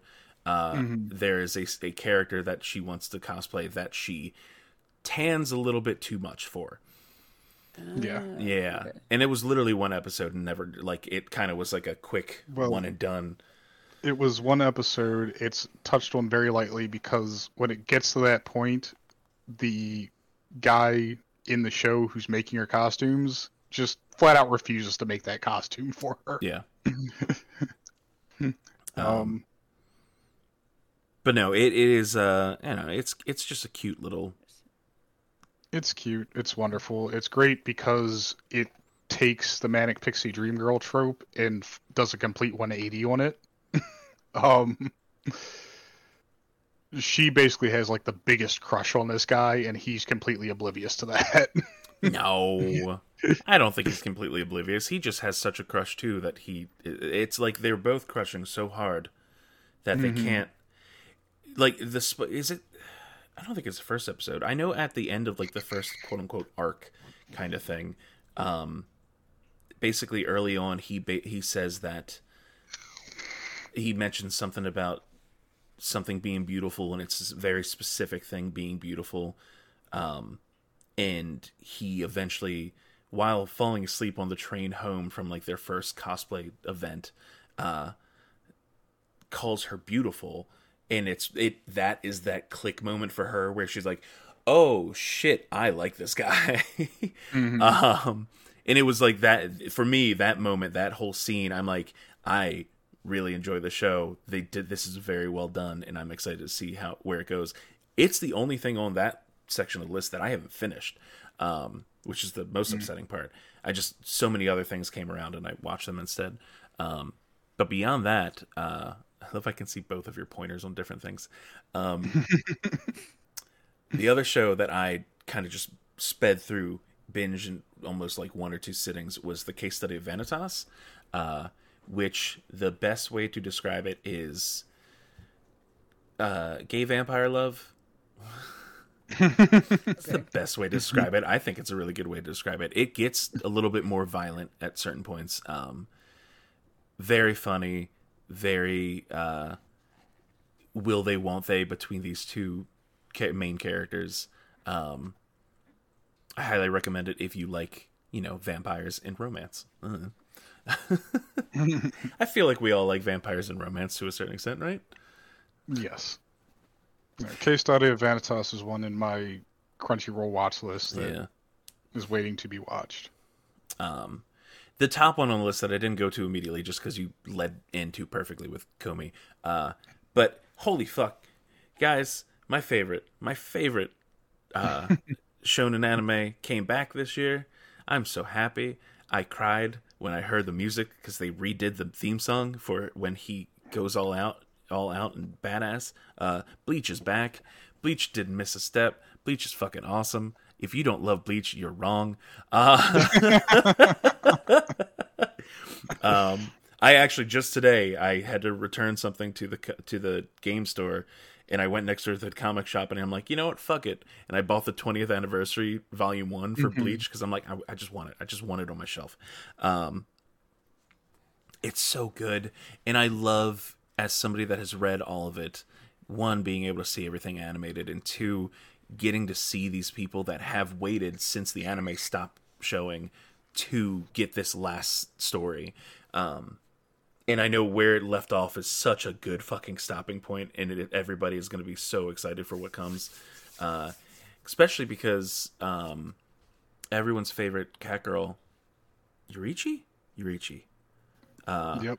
has an upcoming form that everyone is very, very, very excited to see. And I don't know if either of you know what I'm talking about. But maybe don't Google it and just wait until it happens so you can see it. No. I Too late. know I which one you're talking about. Too late. You know I'm gonna go look. I think I know which one he's already talking about. Yep, I knew You it. said it's new. It's basically searched final form Yurichi. Oh goodness! Now Yeah, I I don't know know if it. I want to do this. All I know is that the mangaka for Bleach can like really draw a butt. Like he's very good at drawing He butts. is very good at drawing women. Flat out. Okay, that tells me a little bit about what's about to happen. Oh, okay. I've seen this. Yeah. I feel like this man just stared at asses in art school. I feel like a lot of artists that end up drawing bodies, especially ones that like lady bodies. Yeah, you've been staring at a lot of ass. It's not just ass with him. Have you? What's I feel like- Hal Bell? What is the one? Fucking Parabel. yeah. No, I mean like he stared at butt so intensely that one day someone had to tell him like Too much. there are butt. more body parts on a human being than just the butt. Allegedly. Allegedly. Trying to see if I can get a good picture of this is into. Or I can just do this here. Yeah, Leslie. In case you did not know, this is another one of the main characters. No. They're not adding okay. Yurichi to Jump Force as well. Really? Yep. Oh my and they're gonna goodness. have that transformation in Jump Force. Oh, okay. I'm gonna just make this take up the whole screen real quick for you, Leslie. This is the other character that I was just mentioning when I'm like, it's more than just butts. You should be able to Oh see yeah, it. well, ass Yeah. is a general term. Oh, That ass looks is a... like Jean's. Who is that? Who is Oh, that guy? from Jujutsu? Wait, no. Yeah, with the swoop hair. Wait, Swoop Hair. Are you talking about from fucking My Hero Academia? Isn't Best that a Genius? hero? Yeah, he's a Oh, hero. Best isn't he? Yeah, Genius. Best Genius. Jean's drip. Yeah. Just true. I didn't... Oh my god, I just realized that you can just gender swap Best Jeanist in this outfit, but make it jeans, and I'd be all for it. That's just some gravity-defying stuff right there. That's what that one is. Tear Harabell in full denim. Full denim. Oh god. I lost track of what the fuck we were talking about. Oh yeah, Bleach, 1,000 Year Blood War. Fucking watch it. It's fantastic. Obviously, if you haven't watched Bleach up to that point, it won't make any sense whatsoever. It really is like, hey, this is what the entire story is built towards, and then it's done. It is the actual ending, because like even Naruto is still technically going on. It's the only of the big three that actually ended. Beyond that, I finally watched, after the first two story arcs, I finally found another story arc from JoJo's Bizarre Adventure that I actually liked, with Stone Ocean. It only took another like decade after the second story arc that I'm like, oh, okay, cool. It's so much better than everything else. I guess, I don't know. Once they started introducing the whole stand thing, I wasn't the biggest fan, and I attempted multiple. I made it through the majority of like that first story arc when they're in like Egypt or whatever the fuck. And then I tried all the other ones, and I just got like 2 or 3 episodes in, and I'm like, these aren't good. I don't want this anymore. And then I watched this, and I like binged the entire part 1 in one sitting, and I still have part 2 to watch now. It's still fucked up. It's still fucking weird. It's just, in my opinion, better than the other ones. And then the last thing is the newest, I guess, series from the creators of Denno Coil, which is one of my all-time favorite anime. It is basically the Orbital Children is a story of kind of like a field trip of kids that go up to a space station in events unfurl during a terrorist attack, and it gets really, really fucking weird, but in my favorite kind of weird. It's only like maybe, I think max 10 episodes, maybe. All I know is that I did not realize I was binging the entire series, and I was up until 3 o'clock in the morning watching it. That is how invested I got into the show. Know. Yeah. It's kind of like, you know when you like had a book where you started reading it at like 7 o'clock or 6 or 7 o'clock at night, and then you put it down because you finished and the sun is up. It's kind of like that, but in anime form. I feel like the last thing that I ever did that with was just playing fucking Minecraft. Nothing has sucked me in as much as the Orbital Children has in the last like decade. So if you like really heavy, serious storylines with kids, go for it. I mean, that's what Denocoil kind of got to, because you start off Denocoil and you're like, oh, this seems kind of lighthearted, and then it gets to a point you're like, holy shit, these kids are basically dealing with things that no child should have to deal with right now. Which, in all honesty, is most anime, isn't it? That's a lot of anime focused around children. But it's like not, because so many other ones, it's like, oh, they have powers. It's like, no, they're just not stupid. Kind of makes me think of a lot of and that's kind of why I loved Denocoil so much. It made me think of Ghibli stories, where these were normal children, normal kids that are dealing with things that you shouldn't have to deal with, or unexpected situations and stuff like that. So yeah, highly recommend it. Like I said, it's another on Netflix. I think it was made, like, produced by Netflix. So hopefully that doesn't leave Netflix anytime soon, but who fucking knows? It doesn't matter if you're the one that made the content, that you still pull it from your fucking streaming service. I'm not bitter. I'm not bitter at all. What else we got? What we got? You got anything? You watch any anime, Leslie? You got it? Absolutely not. No. Not this year. No, you watched I like didn't. 3 episodes of Kotaro Lives Alone, and you're like, all right, Yeah, I'm good. I did. Yeah, literally. Enough to be charmed. And then I was like, this is cute. Well, in that case, I think it's time to go over to our movie selection for the year. Yeah. Now, I know there's one movie that Leslie and I both have on here. Yeah. Nate, did you ever see Nope? I did not. You didn't see Nope. Oof. I didn't see Nope. Nope is the only movie on my list that I saw in theaters more than once. And I would go see it again. Oh, you know what? I'm lying. Oh, you know what? It's not on here, but I definitely saw a movie multiple times. It's not even on my list of favorite movies of the year. But yeah, Leslie, what'd you think of Nope? I thought it was fantastic.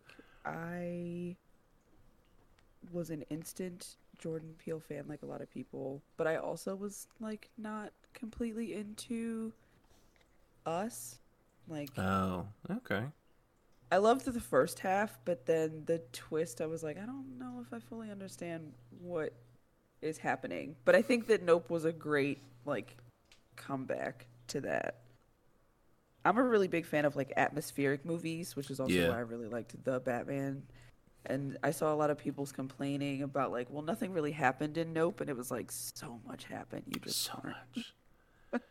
The amount of people that walked out of seeing Nope and not understanding what they watched and being like, this didn't really work. I'm like, whatever, fuck you. It was really good. And well, we can't really spoil it, but like the thing that everyone was hoping that it would be, that it actually turned out to be, I was really fucking psyched about it. Yeah. The big reveal at the end. Okay. I was like very excited. And Keke Palmer is a legend. Absolutely. Instantly fell in love with her from the moment she started talking. The internet at this point just wants her to be Rouge? Rogue? Rogue. Rouge? Rogue. Rouge is the bat. Bat, yeah. Sorry. I'm like, wait, hold on. But yeah, I really, really liked it. And I hope... Oh, and Wendell and Wild is another one that's on my list. And that was also produced by Jordan Peele. Yeah. So he is having a great 2022. Yeah, I'm excited to see what else he's got coming down.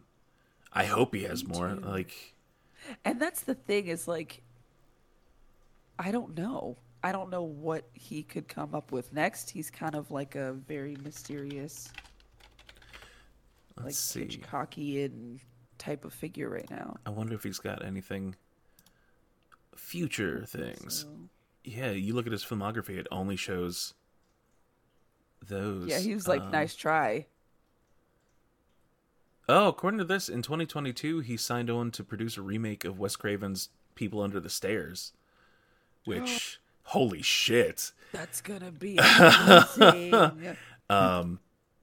Otherwise, I'm not really seeing anything else. He's a voice in something, but that's about it. Yeah, no, he's gonna keep us surprised. Yeah. And I mean, I feel like we didn't know about Nope until it was a year or two away from coming out anyway, so I'm excited. Yeah. It was so good. Nate, I don't know how you haven't watched it. I highly recommend it. I wish you would have been able to see it in theaters. Well, I do plan on watching all of the Jordan Peele movies. I just have to remember to get them all. Have you watched any of them? I have not watched any of them. That's the thing. Thing. Wow. Can we do an episode, please? All right. We're doing... I was thinking about I need to rewatch all of them anyway. This is perfect. Hey, we can make it a movie, Nate. Yes. We've decided there's a lot of movies that Nate has never watched, and I've decided that instead of movie night, it's movie Nate. Yes. I hate you. One of our plans for next year is the movie Nate, where I am being subjected to films I have not seen before. Hey, you know what? If you go through the history of the podcast, every recommendation that you have watched based off of me and Dave, you loved. Yes, I know. First one off the bat, he had never watched Shawshank Redemption. He watched Shawshank. Oh, that's yeah, a good one. Loved it. I had to watch that for school. Oh, really? Yeah. Interesting. By the time, like high school, right? No. This was college. No. Oh, okay. I chose to take a class that nice. us to watch that. Well, no, because like in my head, I'm like, by that time, I'd probably seen that movie like 20, 30 times. Only because it's one of those movies that, like, if it's on TV, it just stays. No matter where it is in that movie. Yeah, it's like, it's on. All right, here we go. Ugh. My heart still hurts. I can't do the guy that gets out and he's working at the grocery store. I can't think of what his name is. No, it just hurts. Yeah. So God. See? Sometimes I think about him. Oh God. So yeah, we love Nope. But the only other movie you can really like that had kind of an impact on you was Batman. Of the ones that I could remember to write down, Yeah. yes, because I also want to talk about Everything Everywhere All at Once. Okay, cool. Yeah, well, I mean, the Batman. Was a great movie. To me, I went into the Batman later than I should have because I did not realize it was a 3-hour long fucking movie. But personally, the 3 hours fucking flew for me. I don't know about other people. And Robert Pattinson is definitely, to me, bumped up to the number one live action Batman for me, which had been forever Michael Keaton, because fuck Christian Bale. Like Michael Keaton was just a better Batman, in my opinion. No. I mean, the Batman's a good movie. Okay, I couldn't remember if you had seen it or not. Yeah, I had seen it. Yes, I forgot. I literally forgot until like, I think 20, 30 minutes before we all hopped in here, that I threw it on. I'm like, I forgot the Batman was last year. As the resident consistently disappointed DC nerd, the Batman was fantastic. One thing I really love about Batman is Gotham City, and I feel like in a lot of ways Gotham City can be its own character. I think they did a really good job. Colin Farrell was amazing as Penguin. Yeah, I loved him. Completely unrecognizable. I thought he had a lot of fun with it. I really enjoyed it. Everybody likes Zoe Kravitz, so her just existing was a given. But yeah, I really, really enjoyed it. I actually watched it on a plane Really? like a couple months ago. Yeah, it was like one of the free in-flight like movies. Well, I probably took up majority of the flight. Yes. Yeah. And I will say, I went to see it twice in the movies, and the first time it flew by, the second time I could feel like the very end. It Yeah, started to feel okay. a little long. But I also think that that's just because it was a slower paced movie. Well, But yeah, I really enjoyed it. If they continue in this direction, I'm fine with that. I personally have erased Batfleck from my memory. It's okay. It seems like the Warner Brothers and DC have done the same thing. So And I'm just not. I'm Thanks. not hopeful, but I'm glad that they've decided to start over in whatever capacity they're going to. yeah, and it seems like James Gunn hopefully has like an actual vision for whatever's coming. Because I know he had talked about his plans or the new plans for it, kind of pulling from the Justice League cartoon and the Young Justice Young Justice. So I'm excited about that. Oh my goodness. Yeah, James Gunn is really lucky that he made that Dawn of the Dead remake because I love that movie, and that's he's like got a permanent pass for me. Yeah. Did you watch any of did you watch The Suicide Squad or Peacemaker at all? No. The Suicide saw Squad, Suicide not Squad. not the shitty Suicide Squad, the good Suicide Squad.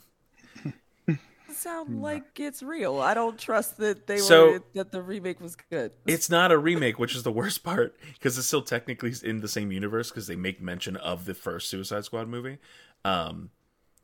The Suicide Squad, which is the one that has Idris Elba in it and John Cena as, I wanted to say Peacemaker. So much better. Like, it's like somebody looked at the first movie and was like, we shouldn't have done that at all, and then And went that's on. what's so. That's why being a DC fan is so disappointing. Because, like, how embarrassing is it, guys, that as soon as that movie came out, you were like, we should redo this now. Yeah. And I mean, can't let it this stand. even got a spin-off show right after, so it had to do something right. I did hear Peacemaker was fun. I hear John Cena was fun. Yeah, it is ridiculous and hilarious. It's weird though, because there's certain things in it that Jason Momoa was in it as Aquaman for a little bit cameo kind of thing, and that's kind of awkward since I think after the next Aquaman movie, he's no longer Aquaman. yeah. There are rumors that he might be staying in the DC universe as Lobo, though. So come on, you know how much he wants to be Lobo.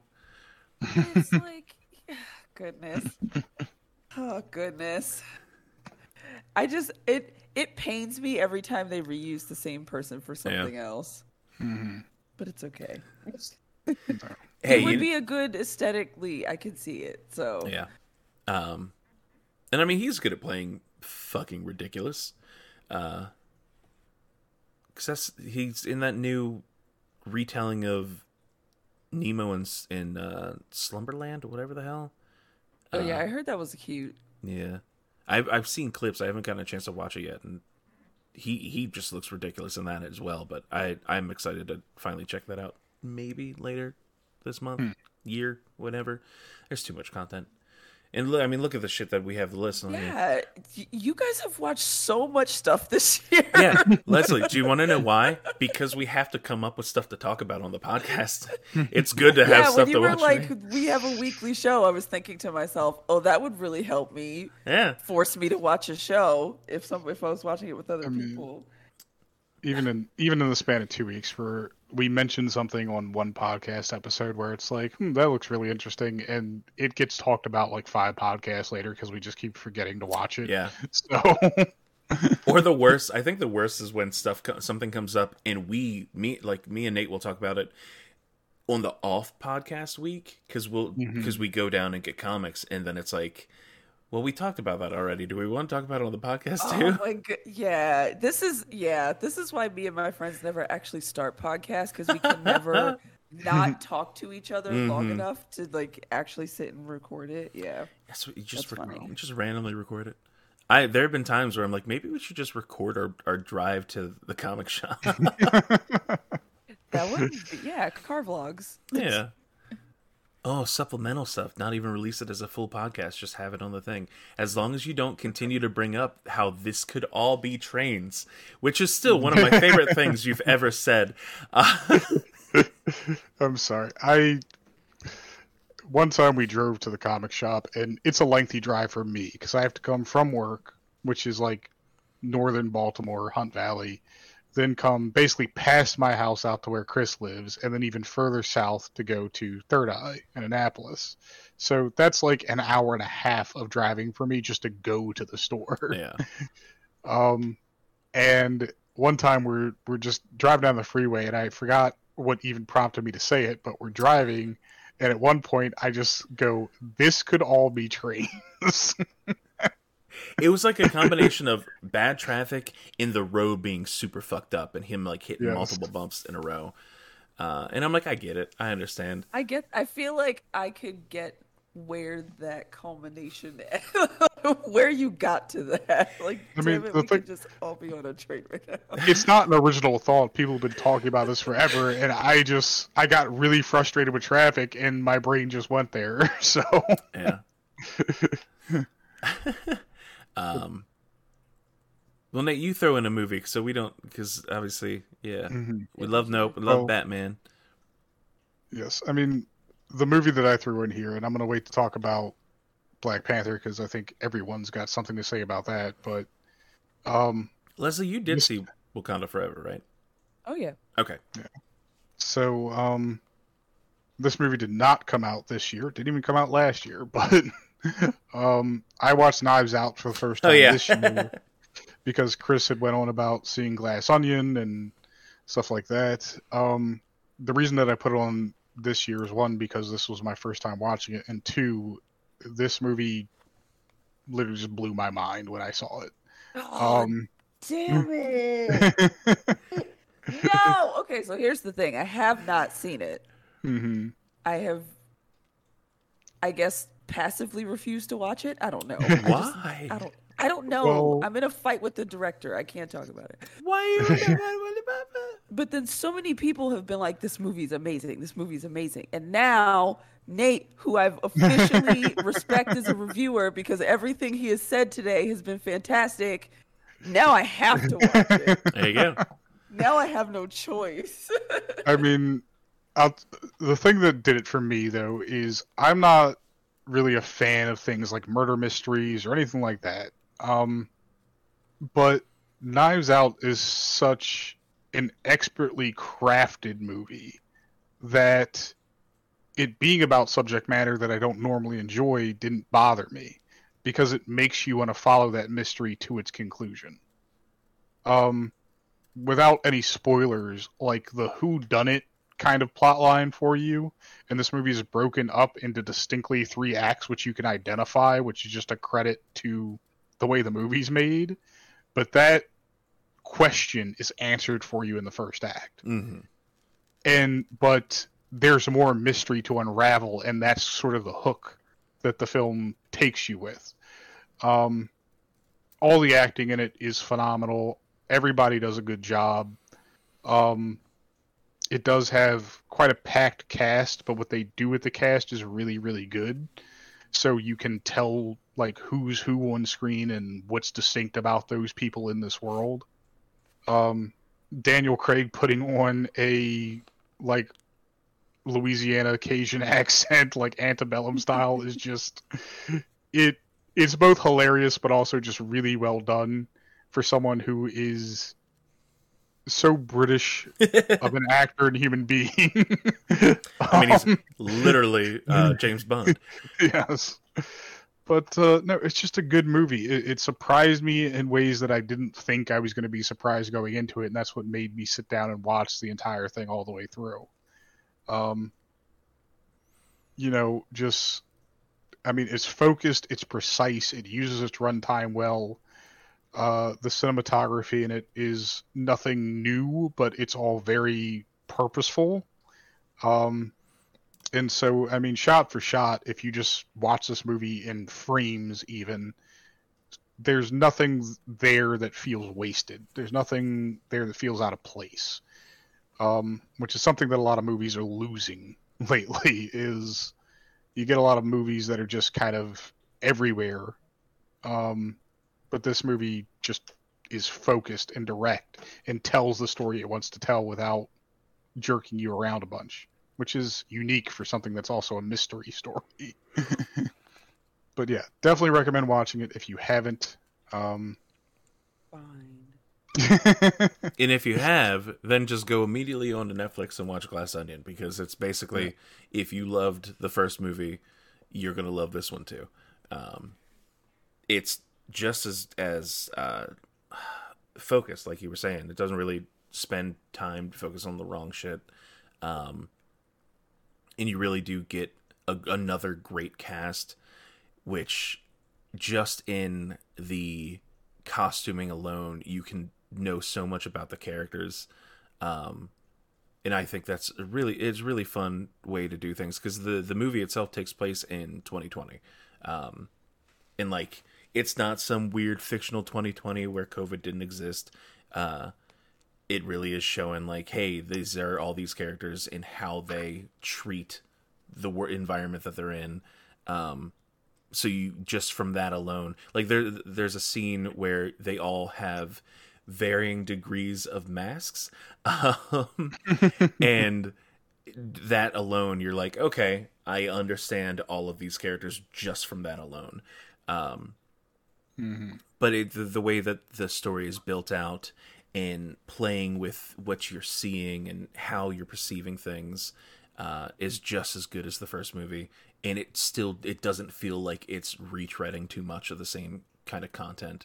Because it's a very different kind of mystery, I guess. Which is why I'm really excited for whatever he continues to make. I want more of these. I love that he himself, Rian Johnson himself, is upset that it's called a Knives Out mystery. I think that was kind of Netflix's decision to do that. It would have been cool if they were able to be like a Benoit Blanc mystery, because that's his character. Like, have him the consistent character, I think would be really cool. So I'm excited to see what else he does. Because unlike Leslie, I really like Rian Johnson movies, I guess. I don't know what he ever did to her. You're allowed. I just did not like The Last Jedi. Aww. You're allowed. He just disappointed me. Were you able to watch Last Jedi and be like, oh, this is at least better than whatever the fuck that last movie was called? Was it Rise of the Skywalker? The Final Skywalker? Yeah. It's so bad we don't remember the subtitle. Honestly, that movie was those bad. two for me just run together. They run together in levels of. But I will say, no, the Skywalker, the last one, that was. No, The Rise of Skywalker. Yeah. The last movie was just. Skywalker Rising. I refuse to call it what it's really called.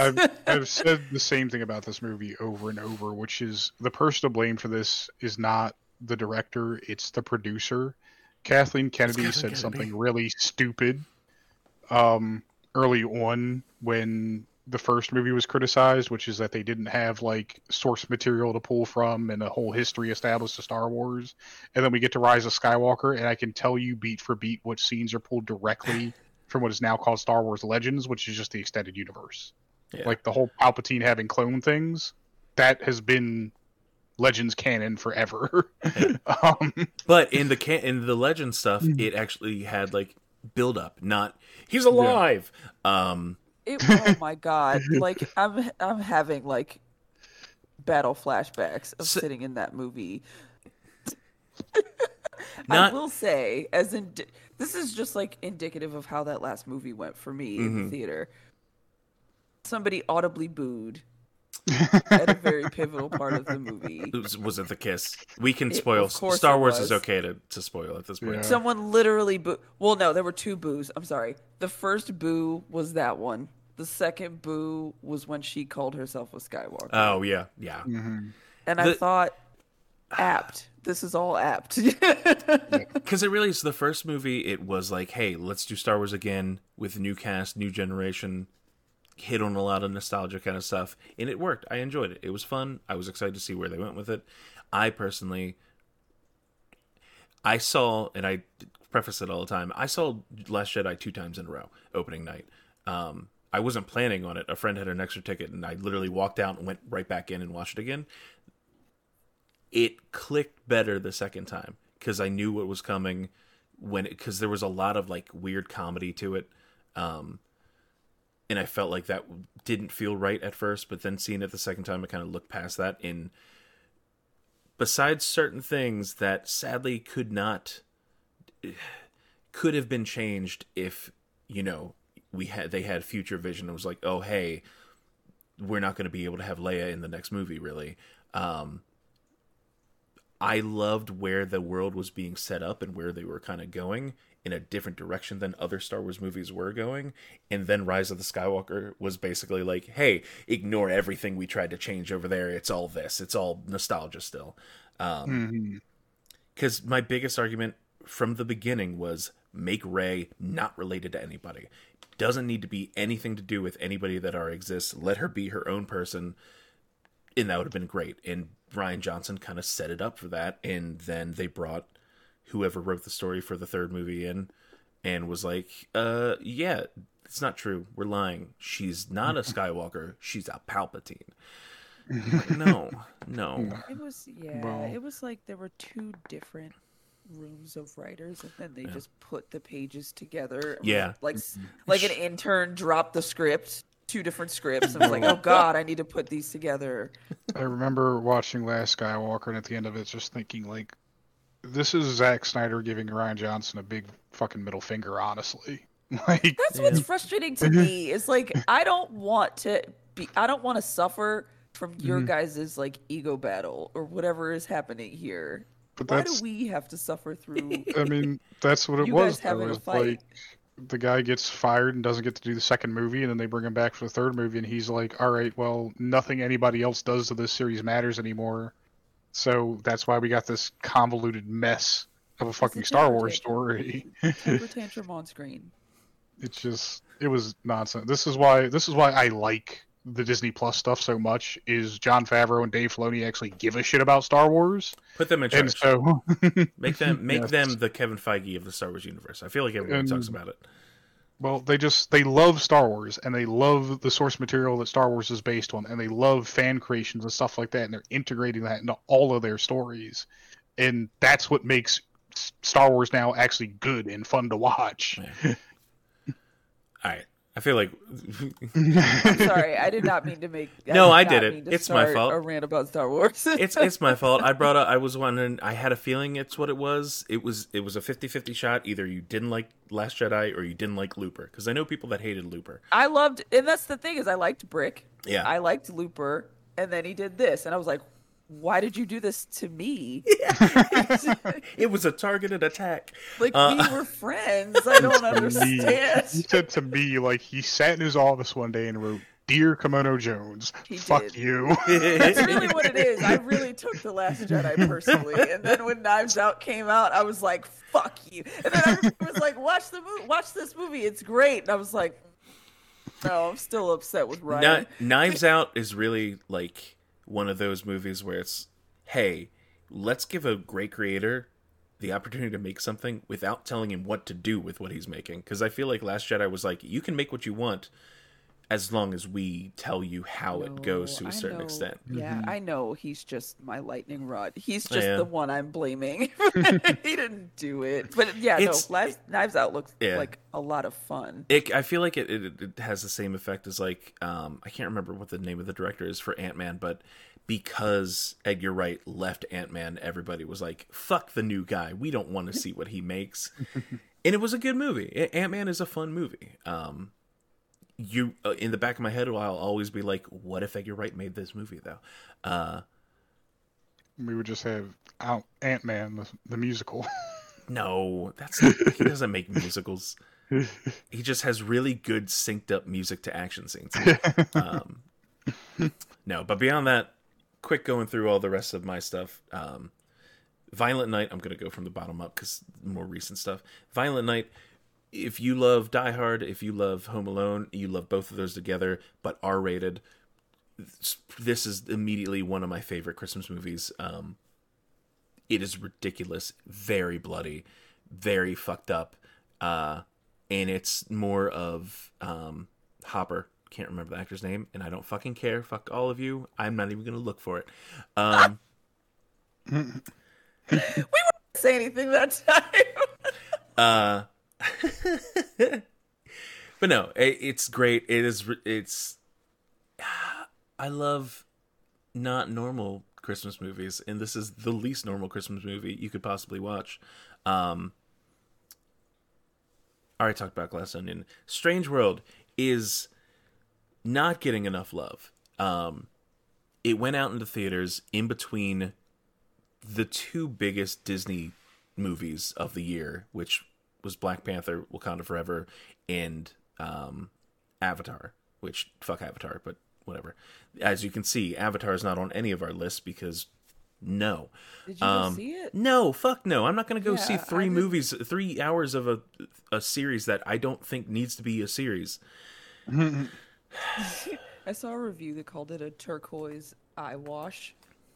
And that's the thing. I listened to somebody else. I listened to another podcast where the group was doing their review, and half of them were like 4 out of 5, 5 out of 5, and then one of them was like 3 out of 5 for the exact same reasons. They both were like, the movie was beautiful, visually stunning, the writing wasn't good, the acting wasn't good, the dialogue wasn't good, but the visuals was incredible. And I'm like, that sounds like a 3 movie. I could enjoy visually that movie, but it's not a good movie in that case. True.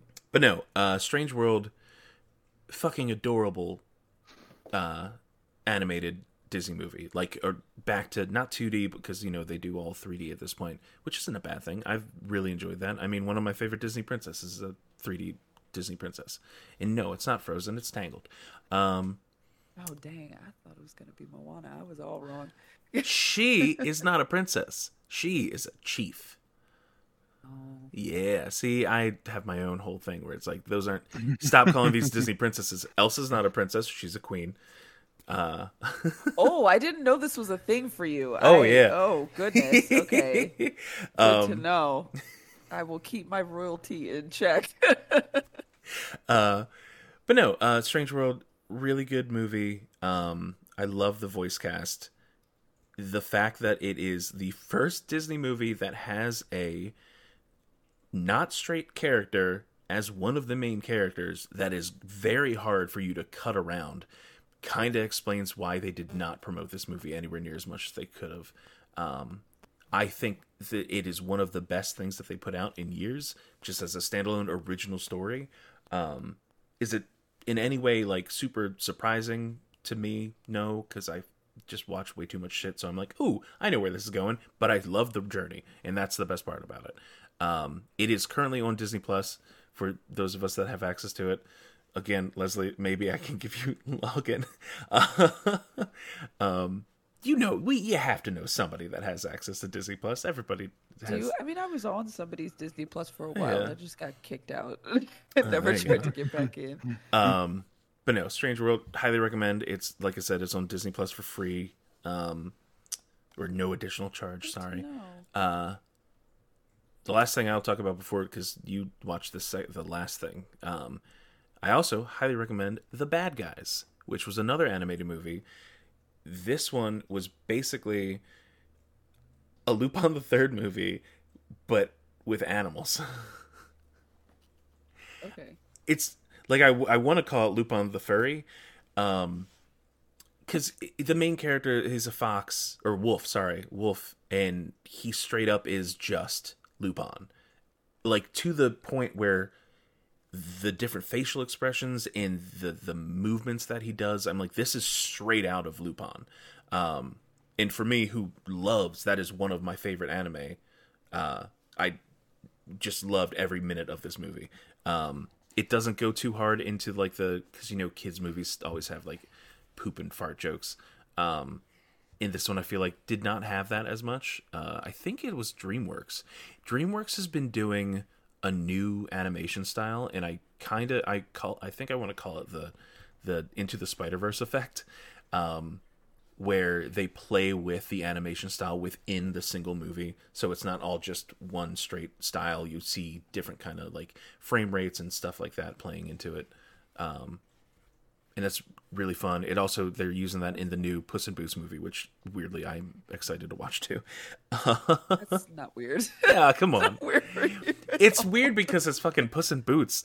Like, and from what I'm actually a little compelled by the story. Cause yeah. He's like got the beard and it's like the multiple lives concept. Yeah. Interesting. And like spoilers, I've heard, I'm only semi-spoilers, I'm not 100% sure. I've heard rumors that the end of it leads into a new Shrek movie. Yeah, exactly. The exact same. Believe it. Fuck, I believe it. Oh my god, I totally believe it. So hey, we might have a new Shrek movie coming soon. But no, the last movie I have on my list is Everything Everywhere All at Once, which, yes, holy shit. This is an incredible movie. It came out, or I saw it after watching fucking Doctor Strange and the Multiverse of Madness like 2 times in theaters, and then I saw this and I'm like, oh no, yeah, this good, this very good. It's fun to have multiple multiverse movies in one year. Did you see both, or did you only see Everything Everywhere? I saw both. I wanted to like multiverse more than I did. Mm-hmm. I liked where they were going with it. Like, I liked the idea. I wanted more of what Everything Everywhere All at Once gave us, which was like such a visual like masterpiece. I would think I was expecting more visually stunning multiverses from Doctor Strange instead of just slightly different history. Yeah, and they also played a lot of the same beats, which was interesting because it kind of felt like some of the characters had gone backwards in a little, like in some ways. But yeah, anyway, we're talking about Everything Everywhere. Yes, It was great. I loved it. 12 out of 10. Exactly. I know this in Nope. I think a lot of the people that I follow on like Twitter and other sites have been. These are like in their top 3 for the year. And I agree. I 100% agree. They are. It has. I'm mad I haven't watched it more than once. I want to watch it more than once. Kim didn't really get to watch it when we went to see it. So it's very much like I want to put it on and just play it again. And we even had a bad audience to begin with, like the entire rock scene.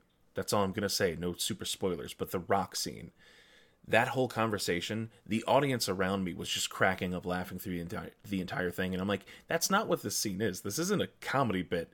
It's amusing that it's rocks, but like the actual conversation that is happening is not everybody cracking up laughing. That's so interesting because in my theater, it was dead silent. Yeah. There were maybe some chuckles, like as naturally as the conversation was going, but no, everybody in my theater, we had been stunned into silence at that point. Exactly. And I feel like that was, I got a room full of people that were looking at it like, this is a comedy movie. There's nothing serious happening. And I'm like, well, yeah, because googly eyes. Yeah. Hardy har. Yeah. Googly eyes and hot dog fingers. Disturbed. I was disturbed. The put in the, no. Not my favorite. However, I said to somebody, I love that if they were going to give us only one white person in this movie, it was going to be Jamie Lee Curtis. Exactly. Yeah. Okay. Yeah. It's fantastic. I loved it. Oh, I loved it. Oh, the husband. Oh, he was so like the heart of the movie in that scene when they're standing outside and she's all glamorous. I was like, I love that. Love him. And I've seen, because that was one of those, somebody had a tweet go around that was like, what was your favorite line or quote from something that came out in 2022 in that scene, that line that he has to her in that universe or whatever. was the one they posted. I'm like, it's so such a good good. line. Yeah, Nate, you got to watch it.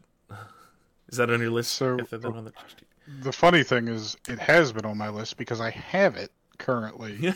I just haven't watched it for some reason. How dare? Oh, it's funny that you say animation. I think I mentioned Wendell and Wild, but if you haven't seen Oh, Wendell yeah. and Wild, you absolutely should, because it's stop motion produced by Jordan Peele, and I screamed when I heard it was announced, because first of all, I love stop motion, and then for it to be spooky and very black centered, and the story was fun, and the characters and the acting, it was great. The music is fantastic too. The fact that they had Death play at one point in the movie, I'm like, I love this song. This is one of my favorite songs. Yeah, it was just fun. I don't know if it got that much buzz when it came out. Yeah. I know it was definitely, really I woke up super early on Halloween. I think I was off maybe. But I woke up super early and it was 2 o'clock in the morning, 3 o'clock in the morning. And that was the first thing I did. I woke up, I'm like, ooh, Wendell and Wild's out. Oh yeah, and I love what they did with the trans character and the 3 girls, and I love the 3 girls. It was so funny. Yeah. We were sitting there and I was like, I feel seen by everyone in this movie. I've been all of them at some point. Oh God. But yeah, that was really good. Because that's Tom? Nope. Henry? Hold on. Henry Selick. Henry Selick, thank you. The real reason that Nightmare Before Christmas is so good, because fuck Tim Burton. Well, yeah, because Henry Selick's credits. Are you freaking kidding me? The fact that he did James and the Giant Peach is period. That's it. That's the only credit you need for me. Yeah, because Nightmare Before Christmas, James and Giant Peach, Coraline. Monkey Bone, how dare you? So good. Yeah, he's a Monkey Bone. 20 out of 10. All right. Yeah. Do you have any other movies you want to talk about, Nate? Oh yeah, we held off on one more movie. That's right. We got to talk about the big one for me this year, which was Black Panther: Wakanda Forever. I talked a lot about this on one of our podcast episodes, so I'm not going to go through all that again, but this movie was probably my favorite movie of the year. And will probably be one of my favorite movies of all time. It just has so much to enjoy in the movie. The things that people touch on a lot, of course, are, just the amazing tribute that the movie does for Chadwick Boseman. The way the movie handles his death is good. We have this whole new story of a whole new hero now in the MCU, which actually follows a lot of the beats of the original or the first time we see Black Panther, the story about, revenge versus sort of reconciliation and forgiveness. But it explores cultural themes and how culture influences a person so deeply, and it's so well executed that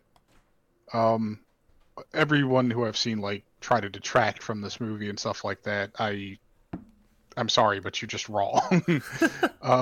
Black Panther is a great movie through and through, and while it's not perfect, if you're the kind of person I am going in and watching this movie, it is perfect to you.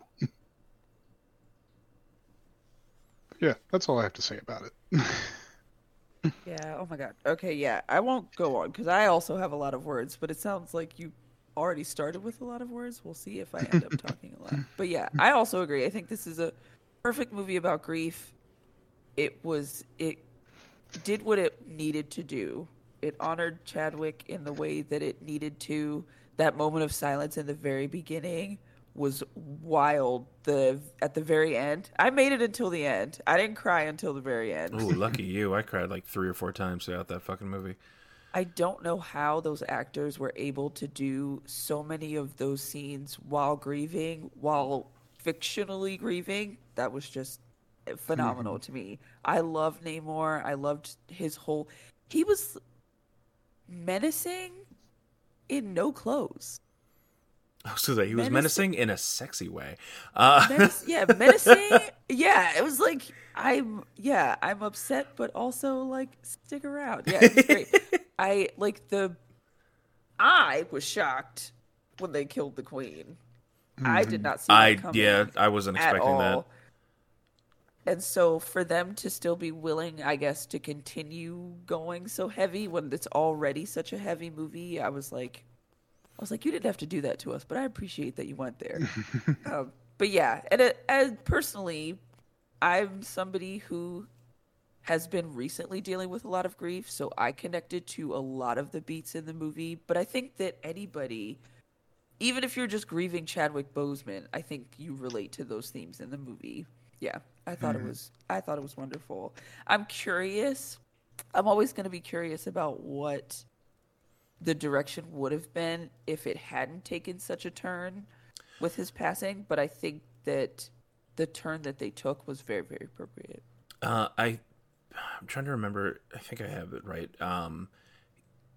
Because he actually did an interview at one point saying that the original plan for the movie in general, because kind of the arc for Phase 4 in general dealt a lot with loss. And this movie originally, before his passing, was still going to be about loss, but it was the loss of time during the blip when everybody was dusted, instead of the actual grief loss with T'Challa. And like I that is really interesting that he had always had that kind of plan for this movie, that it was going to be based in grief, in loss, and instead of time, it became of an actual person, in Protector, like the King, the Protector, everything for them. Because we talked about this, I realized Nate was saying that we've already talked about it, but we talked about this on the spoiler cast. This is something that was only available for certain people, so go ahead, talk ad nauseum. But no, I was gonna say that it was such a good movie, and the fact that it still was like, hey, this is also the springboard for Ironheart, for her series to come out. This gave Winston Duke the chance to step up a little bit more in a more serious role within this movie. And I mean, I fucking love him. And I know you had mentioned Us earlier, and like him going from Black Panther, where it was more of a funny comedic bit, to Us, which he was still semi-comedic, but it was a little bit more serious in that role. And I'm like, ooh, I want to see more of that. And to then get that in this movie, I was so excited to see that character, and him get more screen time with that. And I know Nate and I have talked about it. What did you think about the Michael B. Jordan part? The fact that it was him. Oh my goodness. I will say I had no clue who was going to. At the very first thought was, oh no, they put a CGI T'Challa. Oh god, that would have been the worst. Please don't do that. So that was a great reveal for me. I was really not expecting that. Yeah. Mm-hmm. And it made me feel something, because I was like, what's he doing here? Like, dastardly, like, a-hole, what do you want? I think I really liked it. I loved what they were doing with is Shuri gonna do a villain turn? Like, is she gonna let her anger be the thing that takes over her, or is she going to like convert back? I thought him being the representation of that was really good. I thought that was really well done. But that was a good reveal. When I saw him, I was like, what? Like, of all the people, not your mom. And then for Shuri to later be like, why would I see him? Why wouldn't I see my mother? Like, why is everyone leaving me? Like, that kind of thing. I thought that was really cool. And for Nakia to know, for her to know that something was going on. She was like, I know you saw something, and she just wouldn't tell her. Yeah, I thought that was really good. What did you think? Were you surprised? Oh yeah, I don't think I don't think anyone would have expected that. Yeah, it was the perfect way to represent basically her, I guess, fury and anger with everything that was going on in her life at that point. Like, who else would you go to, because it wasn't so much as I need guidance as I need the push in what I think I need to do. And she was in the wrong mindset to be going for the right thing. She was going with where her emotions were, so it led her to him. God, now I just want to watch that again. Is that on Disney Plus yet? Yeah, I know. We might. Yeah, I kind of want to rewatch it too. Because I think I only saw. No, I did see that twice. Because I get to go see it. Because Kim was, I think, sick the opening night, so I went. And then we went again the following, like a couple of days later. So it was one of those, I got to experience it again, but also got to see them experience it for the first time. And like almost every beat where I had the same, like, oh fuck, like, oh no, the emotions. I would feel the hand on my hand squeeze. And like, we're not spoiler wise, obviously we'll talk about that. The only thing I don't want to spoil in case people haven't watched it is the after credit scene, because holy shit, that was one of the biggest emotional punches that they could have revealed in the end there.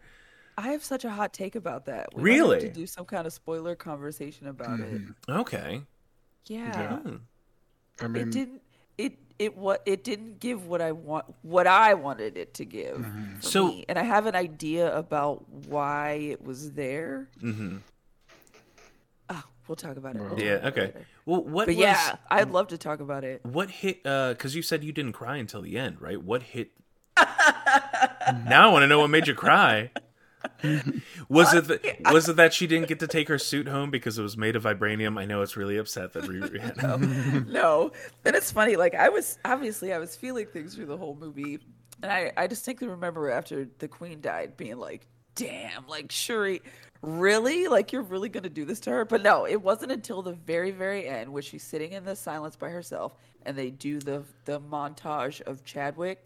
That's when I was like, nope, there I go. Yeah. There go the two. And it's so funny because my mom went to see it separately. Like, she went with one of her friends. And she texted me and said, I didn't start crying until Rihanna showed up. Like, until Rihanna started singing. So the whole movie, I'm sitting and waiting for Rihanna to start singing so that I could be like, oh, this is when my mom cried. And then 2 seconds after I started crying, Rihanna started singing. I was like, oh, there we go. It was the same time. There she is. But yeah, it was, and I think it was like watching Shuri's culmination of like her stages of grief. You were just watching all of her stages of grief, and for her to have that acceptance at the very end and have her own sort of like releasing ceremony for him. Yeah. Oh, that was so good. I mean, it's obvious when watching it that like anger is the stage of grief that drives the movie for the most part. I mean, she's ready to start a full-on war with Talokan. Like, no, I it's funny because I still have the notes that I made for the spoiler cast on my desktop. Oh wow. I mean, this is a full page of notes I made about this movie, both non-spoiler and spoiler stuff. Because it was like, what was it? It was like 1 o'clock, 2 o'clock in the morning after I saw this movie. I just sat down and wrote a page of notes on it. And I've never really done that. I haven't done that for too many movies. I've done that for a couple, but that's how impactful this movie was for me. I think that on another watch, people may want to pay attention more to sort of one of the biggest themes in the movie is how cultures, and I'll just have to come out and say it because there's really no other word for it, how the colonization of those cultures influence the people within them and their attitudes towards the outside world, which was a big theme of the first movie just with Wakanda, but even more so now with Talokan and Namor. This is a spoiler, but one of the best parts of this movie is they don't kill off Namor, right? He's still alive, he's still plotting, he's still scheming, and he's still very much in the mindset of I want revenge for what people did to me. And it's not against Wakanda. Like, he doesn't really have bad blood against Wakanda. Wakanda is an obstacle in his way towards achieving that goal, that he then plans on turning into a stepping stone. But he's not a villain who just suddenly has a change of heart because he got beaten up. He still has the same goal. He just has learned that he has to go about it a different way. Yeah, it's nice to just not have a villain killed off before we get enough time. Yeah, and it's so frustrating when you get a really great villain and then they like have to go away at the end. I agree. I'm I still think upset. There needs to be a second watch. Yeah, I think I think you have to get all the emotion out in the first like one or two because it's a very emotional experience. So I can see how it would be like a little bit harder to look at more of the nuance if you're just in the middle of feeling through the whole movie.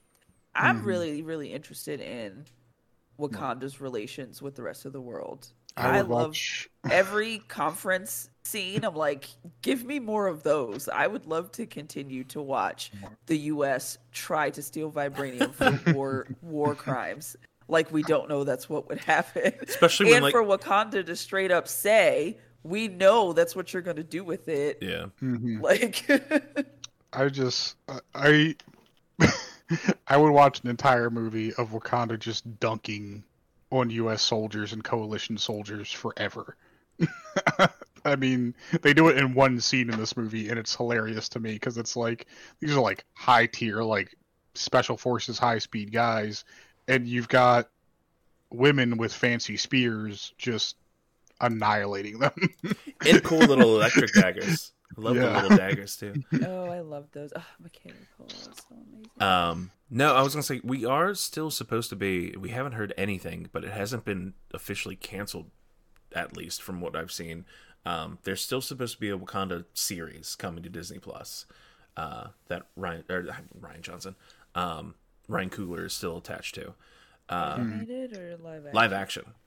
And I think Denai Guerrera, how is it Guerrera? I can never remember her last name. Yeah, I was gonna say, is it the series about the Dora Milaje? I think that was what the pitch was. I don't know how much of that is still the plan. But I mean, with the fact that they expanded the cast with more recognizable actors for that, you would expect to be like, hey, okay, let's go into that more. And I mean, hey, we got a little bit of them in Falcon Winter Soldier, which you didn't watch that either, haven't you? Haven't watched any Disney Plus stuff. I'm so okay, so letting you know, in case you didn't know already, he's no longer Falcon. He's Captain America. Thank you. Okay. I'm at least that far up to speed. Vision is white now. Yep. Okay. Like actually white, not like me white, like the color. He's like this. I was like, oh, he's not Vashon anymore. He's not Vashon. Although, from what I've seen rumors wise with Vision Quest, which is supposed to be like the continuation of Vision's story, Vi is supposed to be being introduced, his android daughter or synthetic daughter or whatever. So that is also something I'm excited for. Yay. There's Disney Plus. Marvel's got so much shit coming out. We've got we're like a month and 2 weeks away from Quantumania, the new Ant-Man movie. Which I saw the previews for holy shit. That looks nuts. And it's like, how do you keep making infinitesimal multiverse dimensions more nuts, and they just keep managing to do it? I mean, Kim and I are just, ever since the Loki show, which I just realized you haven't watched that, and that's upsetting. In the single episode worth of content that Jonathan Majors was in, we cannot fucking wait for him to come back as Kang in this next movie, because he is incredible. I mean, I love the fact that at one point there were up until that Aviator movie came out, there were 3 trailers for Jonathan Major movies in front of other movies I would go see. Because it's him as like a World War II fighter pilot or something. Yes. Red Wings. There's Creed 3 where he's the main antagonist in the next movie, Right. and then Quantumania, and I'm like, holy shit, he's in everything, and I love this. I'm so glad your show got canceled. Red Tails. That's what it's called. No, not Red Tails. Red Tails is old. Red Tails is Oh, an it old was, one. Lovecraft Country. Yeah, it's so upsetting that got canceled. But suppose I think that she's working on something too. That's a whole other thing. There's so many. Well, because the reason why they dropped the show is because she signed up to do content for another streaming platform. Dirt? You're lying. No. Journey Smollett? No, Really? no, not Journey Smollett. The The writer. The yeah. director? Hold on. I was like, dang, they shut the whole thing down for Journey? The power. No. What's They do she have doing? something planned for 2025 called the Kang Dynasty as well. Oh yeah, he's got basically two movies. What is the name of the writer? Misha Green. Misha has a new show or movie or something, I think, in the works. Nothing. Film called The Mother. I don't know if that's why it got canceled, but whatever. That comes out this year. I don't know what it's about. I'm not going to read about it. We got too much to go through. But also, I'm like, let me really quickly look through what Journey Smollett's doing, because Journey Smollett. No, okay. Any other movie stuff? We're going to cry more about? Wakanda had great fight scenes. That's all. Yeah. I Sure. distinctly remember halfway through the movie being like, I don't know how we're going to get out of this unless they just give up, because they are fucking us up out here. Yeah. I am. I don't know about you, but I am excited for the Ironheart show. She was so fun. She Yeah. was a much needed, funny person. Yeah. Oh, yeah. And she was like the only one. She was reacting like a normal person would be reacting. And Yeah. I love that. I love when we get characters like that. But no, beyond that, yeah, can't wait to see wherever that goes. More characters, more everything. All right, Nate. It's time to talk about games. Oh boy. Wasn't this why we started this podcast? Talk about games? No, we started this podcast because I like the sound of my own voice. Let's be honest. I blame Lou for that. Lou one time told me that he liked the sound of my voice, and I'm like, no, don't confirm my own feelings. And then this happened. Space Time Taco happened, and then the podcast happened. I love that you add and then delete things. Oh, you liked it so much you're adding it to your year, huh? Yes. Oh, wait a minute. Did that come out in 2022? It didn't. It didn't. Oh. I didn't play it until 2022 though, so Nate There did we go. I not. was like, son of a... I have so many games. Nate did not play. That came out in 2018. Nate didn't play Hades until Extra Life this year. Mm-hmm.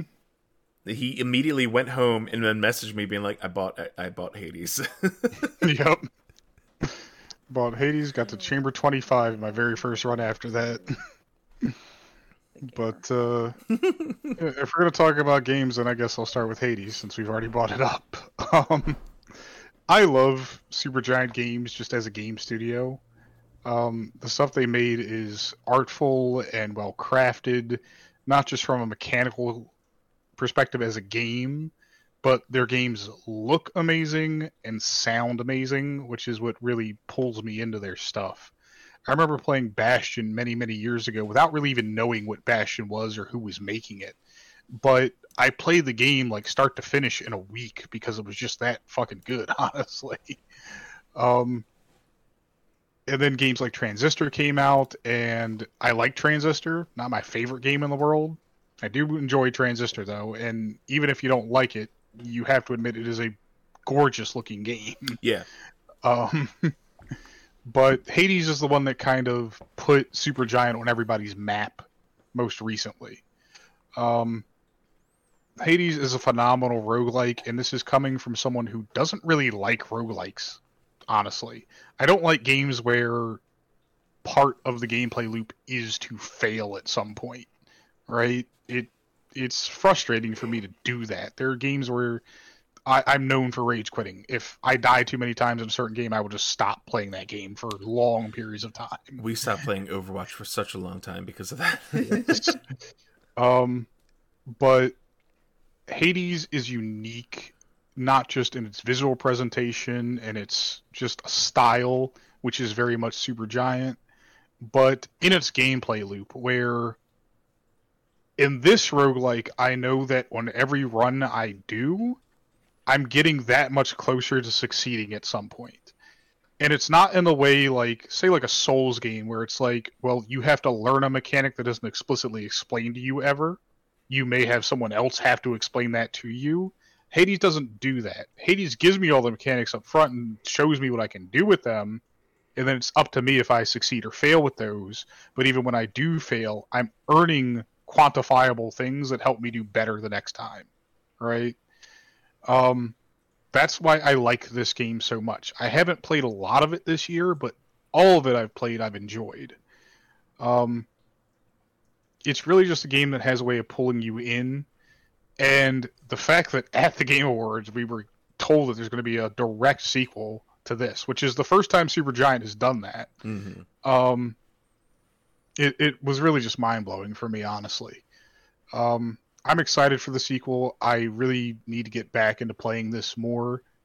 It's just a really fun, really well-crafted game, and for Supergiant to be such a small studio but put out content of this caliber and quality really speaks to, well, it shows the fact that if your company cares about the game they are making, like, this is the kind of thing you can produce, right? So, I mean, even if you're not a fan of roguelikes like I'm not, I would say at least give Hades a try. I tried it and fell in love with the thing, honestly. I'll talk about the only other game here no one has on their list real quick, which is 40k Darktide. Warhammer 40,000 Darktide. Fight weapon, future year, gloomy space. But I'm sure people who aren't even into Warhammer have at least heard of Vermintide or Vermintide 2. Very popular games. Very Left 4 Dead-y to a certain extent. Yeah. People I know who have never liked Warhammer have at least played Space Marine, like on 360 when that came out. But Darktide does fall into the vein of Vermintide, where it's very much Left 4 Dead style horde type shooter and melee system put into it, but set in the universe, a universe that I personally love and enjoy, which is Warhammer 40,000. To give you a scope of the ridiculousness of this universe, is the characters you see on the box art, Space Marines, are 8-foot tall, genetically modified super soldiers wearing armor that like weighs as much as a Ford F-150, and those are comparably weak to a lot of stuff in the universe. There's just a lot of stuff in this universe. Basically, everything in this universe exists to fuck humans up. Like that's the entire reason that this world exists at this point. And so it's, when you hear the term grim dark, that's what 40k really is. It's a dark, dingy, disgusting, awful world to live in, but sort of the charm of it is that there are various races trying to survive and thrive in that world. And just, it's this idea of this constant struggle to do better. I enjoy it. The gameplay is just fun in 40k. It's a game I can lose myself in for hours. If you liked games like Left 4 Dead or Back 4 Blood or DayZ or just any kind of horde shooter with a light RPG mechanic slapped onto it, this is just a really fun game to play. And if you like Warhammer 40k in general, this game probably does Warhammer 40k the best. It just portrays that universe so wonderfully for you. So yeah, good game. I enjoyed it. Um, other than that, I'll do the one that me and Leslie both have on our list real quick, and we can segue into her stuff. So Gotham Knights. I played a lot of Gotham Knights. How much Gotham Knights have you played, Leslie? I have played a lot as well. Probably not as much as you, but considering I don't get to play games a lot, I have been playing a lot of it. Okay. Which character did you pick first? Batgirl. So here's the thing. I started with Batgirl. I switched to Robin for a little bit. I like dabbled in Nightwing. I switched back to Batgirl, and then I just never went back. So I've already decided that I'm just gonna have to play through it multiple times. Oh yeah. And just do a run through of like everybody each time. Because Batgirl's just so much fun. So I just stuck there. What about you? I picked Red Hood. I'm not surprised. Most people aren't surprised by that, but Red Hood is legitimately like my favorite character out of the Bat family. Batgirl would be second in that list.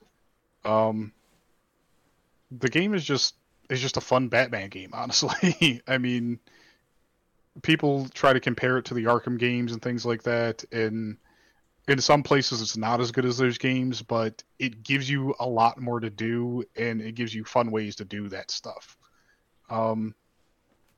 Every character plays unique while you all have the ability to sort of do the same stuff. Each character's abilities, their individual abilities, give you different ways of approaching doing those tasks, right? Like, if you're playing Batgirl, like, you have digital ghosts. You don't have to worry so much about security cameras. As Red Hood, I don't have that, which means if a security camera spots me, pretty much done for. So I have to approach those kinds of things differently. The new raids have been added. Those can be a lot of fun, but can also be very, very frustrating. Really Yeah, it depends on how you're geared. But yeah, I mean, it's a mix of like the old Arkham games with a bit of Destiny thrown in there, and it's just all around fun. If you're a Batman fan, I think that's really the draw for this game. There's so much like backstory to the Bat family in this game. There's so much stuff to do with the Court of Owls and the League of Assassins and that kind of stuff like that. It gives you all of the little Batman fan servicey things you want. Nate said literally everything I was going to say, especially the Batman part, because I completely agree. This is a game for people who love Batman and the Bat world. I love the take on the villains. The fighting is really fun. A lot of it feels... I love the city and like the way that the city feels alive. I've talked to Chris about it before because we both also really enjoyed Spider-Man. And I was just basically telling him, like, if you loved Spider-Man, but you're not so much into Batman, it's just kind of like a less exciting Spider-Man. It's similar open world, like fighting crime type stuff, but it's obviously much more serious toned, darker type of thing. But yeah, I really enjoy playing it. I'm done with Barbara's like story. And so I think I'm like getting close to the end of the story part, but I'm also just... There's literally some days when I'll be like logging in, like, let's just fight crime today. I'm not going to do anything but just run around and like beat people up. Well, that's good to hear. Yeah, it's And I love the story. I think the story is super interesting that they went ahead and just like Bruce right in the beginning. Yeah. I mean, that was actually kind of the amazing thing is I knew before the game came out that, like, okay, Batman's going to die at the beginning of this thing. What I didn't know was, what I didn't know, and the big mystery for me, is how he died, right? And I think they do it in a good way because it's like, this is how... I mean, Batman has died before in comics, of course, but it's like, this is one of the ways, like, this is how Bruce Wayne would want to go out, right? He's not like sitting in a chair somewhere waiting to be old and die of a heart attack. Like, he's doing Batman shit when he dies. Doing Batman shit. That's the best way to go out, yeah.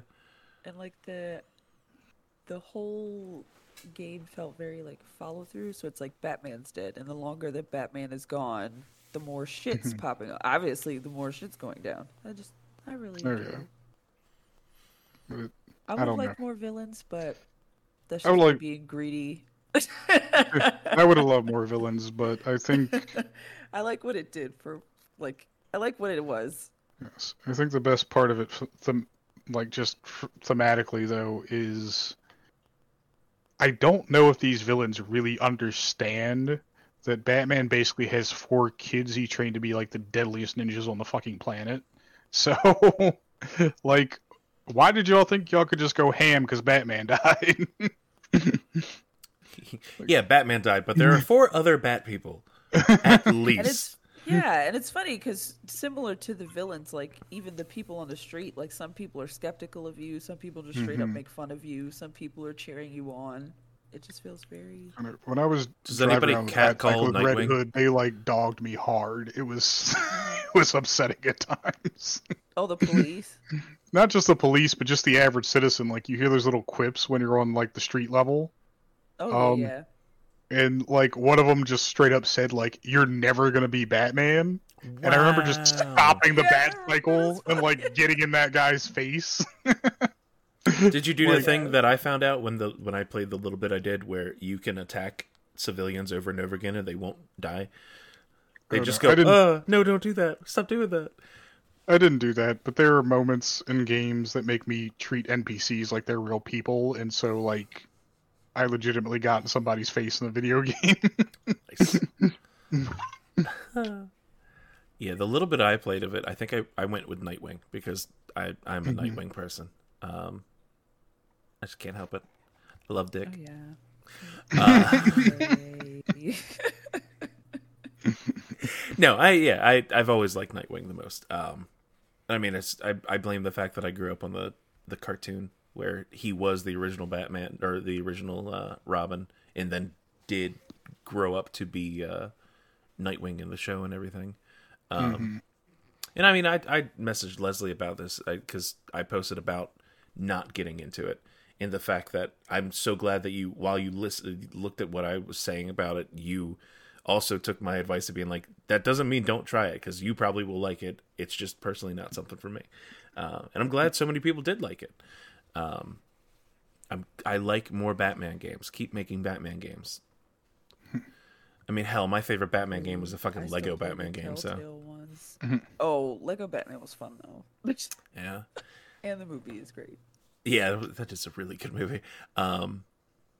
Yeah, well, Nate, if you want to go on to the last one that both of us played, that the only reason I got to play is because, yay, broken Xbox. Yeah, because Nate had Tiny Tina's Borderlands. Wonderlands. I have the wrong thing written here. We both got Wonderlands, which meant I got to play at launch along with you, and technically we played multiplayer, as in we were on Discord and played it together at the same time, not in the same world because it was broken as fuck. But it was probably the most fun I've had with a Borderlands style game since Borderlands 1. Like 2 was even okay. Oh, I'm lying. I like that pre-sequel. Pre-sequel is really fucking good. But no, pre-sequel's good. Yeah, the fact that they took the idea and the mechanics and most of a good portion of the gameplay from the Borderlands games and kind of put a Dungeons and Dragons reskin on it to a certain extent. I really enjoyed that. The way that they played with like overworld map and everything like that was really inventive. And I'm glad that they were able to technically make a not Borderlands game.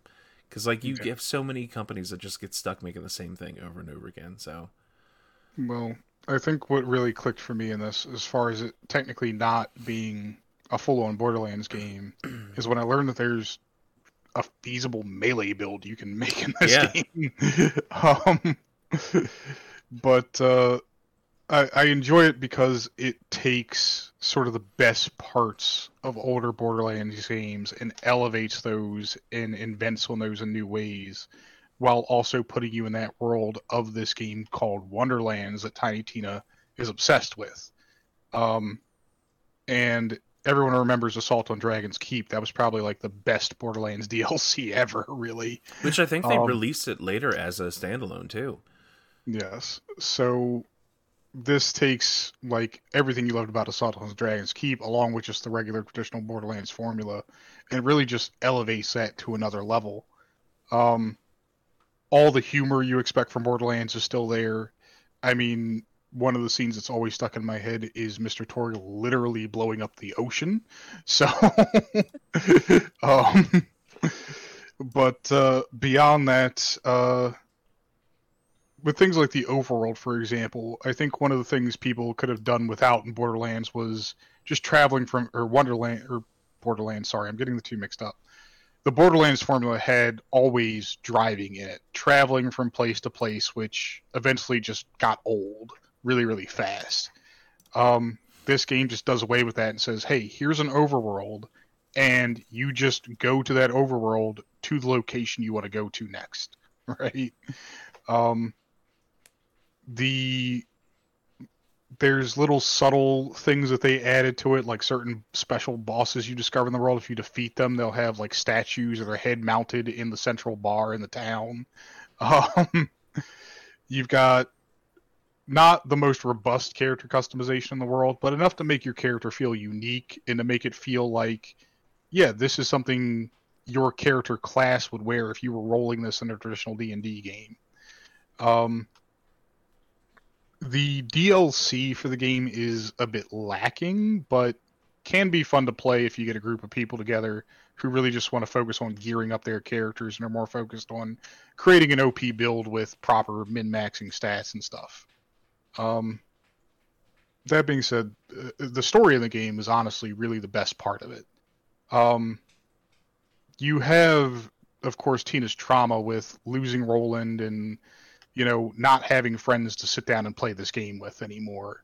But then you also have this sort of other story where she's created this character in this world who is kind of just fed up being typecast, really. Mm-hmm. He's just tired of being the villain because in his mind, and really in Tina's mind, he was supposed to be the hero. And so you get this sort of relatability to the characters that a lot of really even the Borderlands games themselves were kind of lacking. Just a really fun game, honestly. If you liked playing Borderlands at all, and you haven't played Tiny Tina's Wonderlands yet, I would say just go ahead and do it, honestly. It's a good game. Yeah, definitely. Leslie, do you have any other games that you played? Oh, yeah, you do. I sees. Oh, yeah. Cult of the Lamb. Super cute, super creepy. You play a literal lamb who is saved by death, by this entity that's trapped in what seems to be just like a blank space hell. He tells you, I'll let you live, but you've got to build a cult around me. And so there's like, it's like half roguelike, half farming simulator, really. Yeah. Half community management because you have all these followers that you have to take care of, and like it's very, very cute. The animation is very unique to me. Like the art style is very interesting. It's cutesy, but then there are also really grotesque eldritch horror type characters that you have to fight against. So I just really liked that contrast, but it's a lot of fun. It's a very easy game to like pick up and put back down type thing. I haven't played in a while though, so yeah, my followers are not doing good. Is it real time? Is it real time? No, like, okay. It's like it tracks like days, but no, it's not real time. Okay, good. I'm like, oh god, because I know that was the one thing. Because I played the demo when it initially came out, and I absolutely loved that. But then I looked into it and saw how much of it was like having to take care of the village to a certain extent. I'm like, oh no, that's my least favorite part about games. Oh yeah. If you're not into like the farming, building, like resource gathering type thing, but that's not the whole game. Yeah. So it's kind of like you can always go out and fight stuff. They have like a little card game similar to, or no, it's like a dice game, but it's like It reminds me of like The Witcher 3 when you can go play Gwent whenever you want to. I don't know if you played The Witcher 3.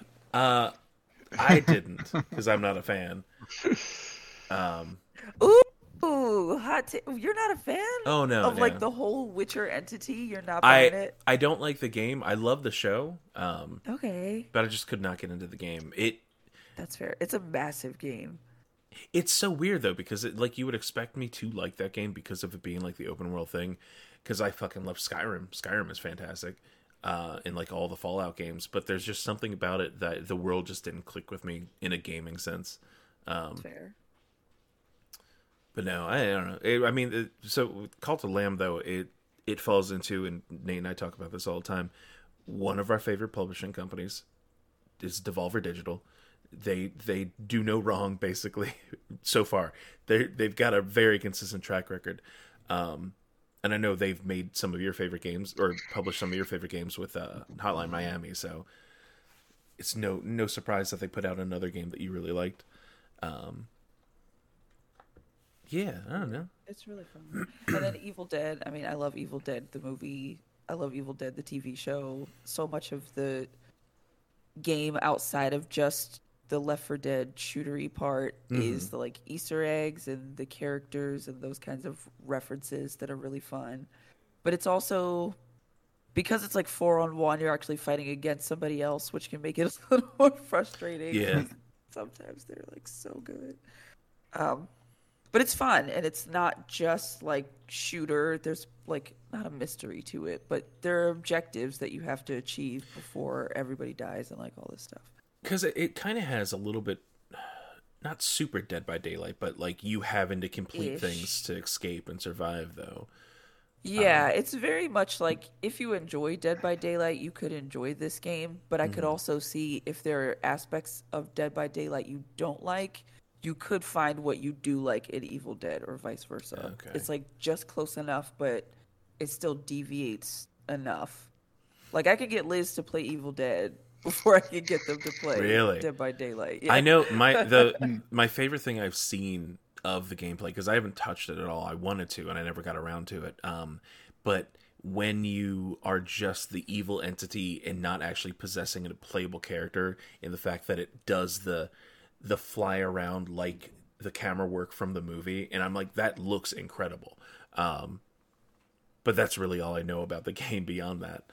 Yeah, it looks great. Yeah, the graphics are really well done, and they just added not just, but they added the Castle Kandar like level. Oh, and that's massive. Yeah, from Evil Dead 2, and that's pretty big. And it looks like they're going to keep continuing to add content, which I really like. I was worried that maybe they wouldn't. Yeah. Like, Do they have any maps from, or levels or whatever from the TV show yet, or? No. Okay. I don't think so. But like Pablo's one of the characters. They've got like, there's certain things that have happened in the show that also happen in the game. It's pretty fun. Okay. You could go to the cabin, like the cabin. Oh yeah. Yeah, it's really good. Yeah, it did look so fun. It's just, again, so many of those multiplayer games, I just know I'm never going to spend time playing them. So I was also gonna say it's much more fun to play with other people. I don't think I've ever tried to play by myself. Yeah, no solo queue, and they don't have like a bot mode like Overwatch. They do now. Oh, really? Yeah. Okay. They didn't used to, but they updated it. So. All right. Well, I've actually played a decent amount of games, but I actually, mostly because of time, because we're 3.5 hours into recording. Oh no, what I do? And I have work in the morning, very early in the morning. But just to mention, not go into anything about them, just say how much I loved and enjoyed my honorable mentions real quick. Waited forever to finally play it. Tunic is incredible. If you love Zelda games, fucking play that game. Loot River, another roguelike game. Very quick runs, fun mechanics, very different from any other roguelike I've played. The Gunk, I forgot that I played through the entirety of that on stream in like April of this year. That's that weird like platformer adventure game that The main character is voiced by Fiona Nova.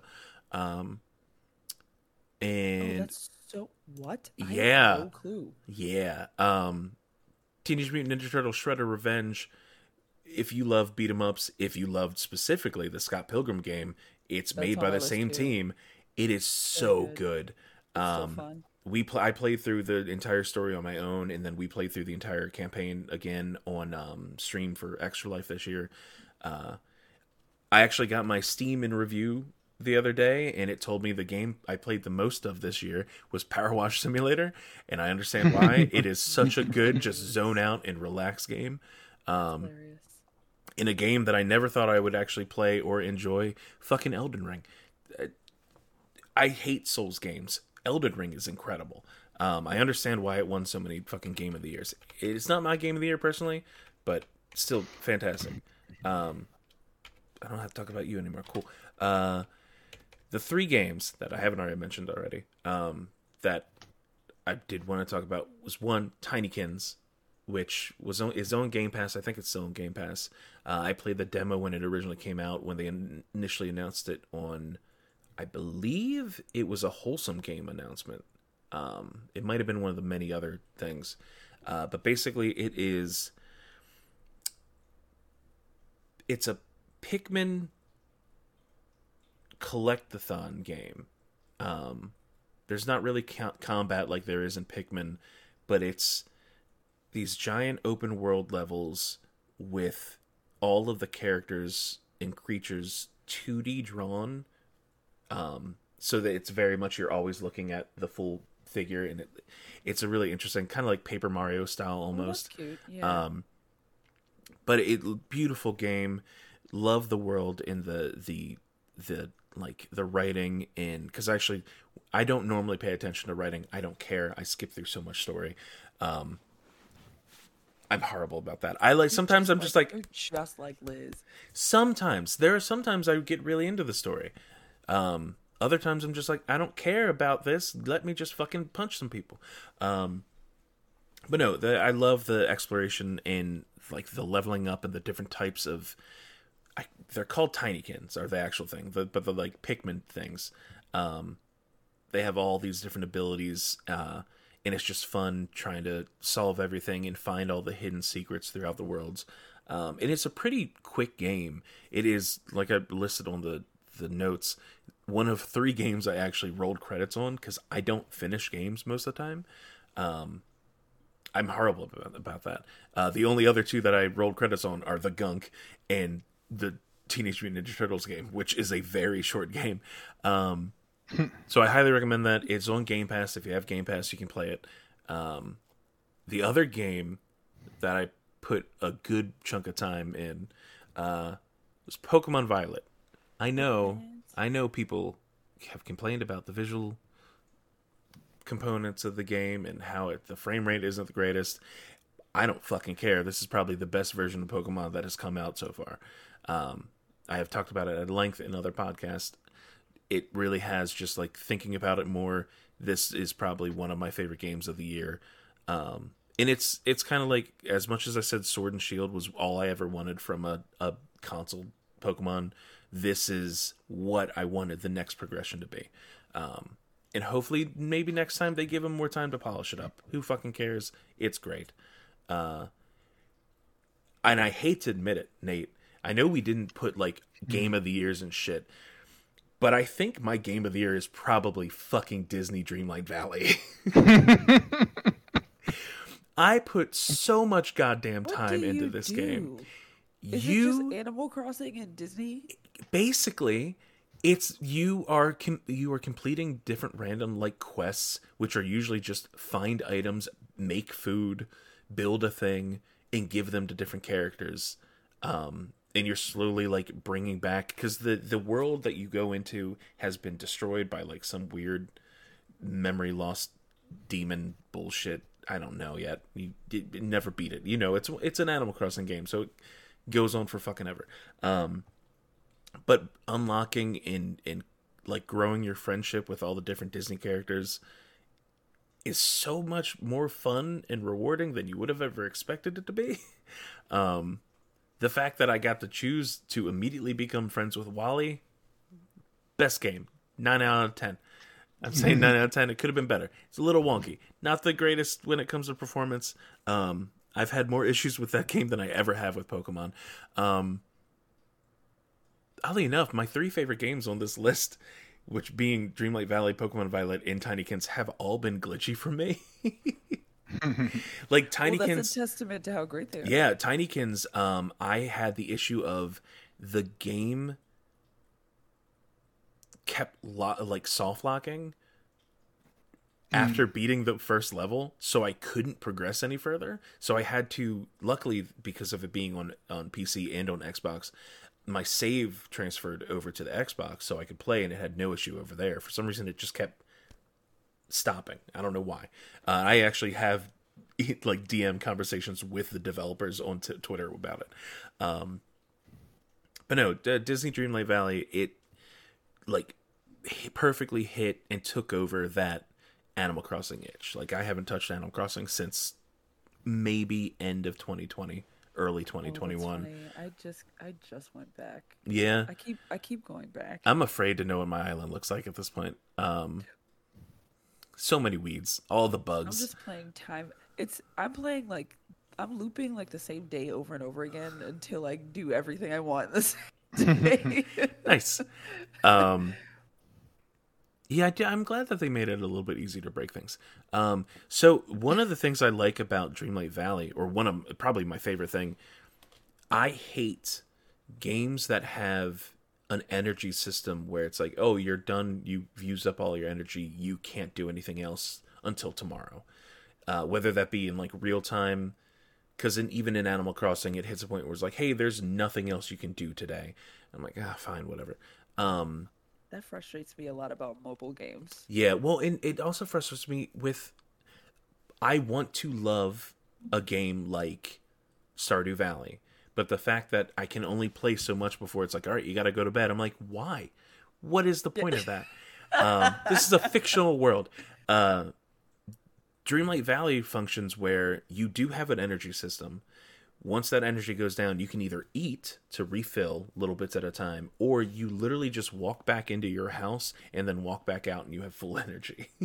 That's so hilarious. you can continuously play the game, no stop. There is nothing stopping you from progressing through the game. And like, there's this one thing where it's like, hey, all the characters have sleep cycles. So as the time goes throughout the in-game world, some of them are asleep, so you can't interact with them.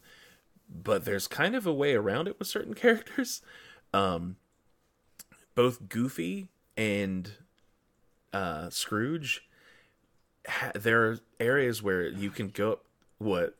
Your boy Scrooge. Oh, yeah. Hell yeah.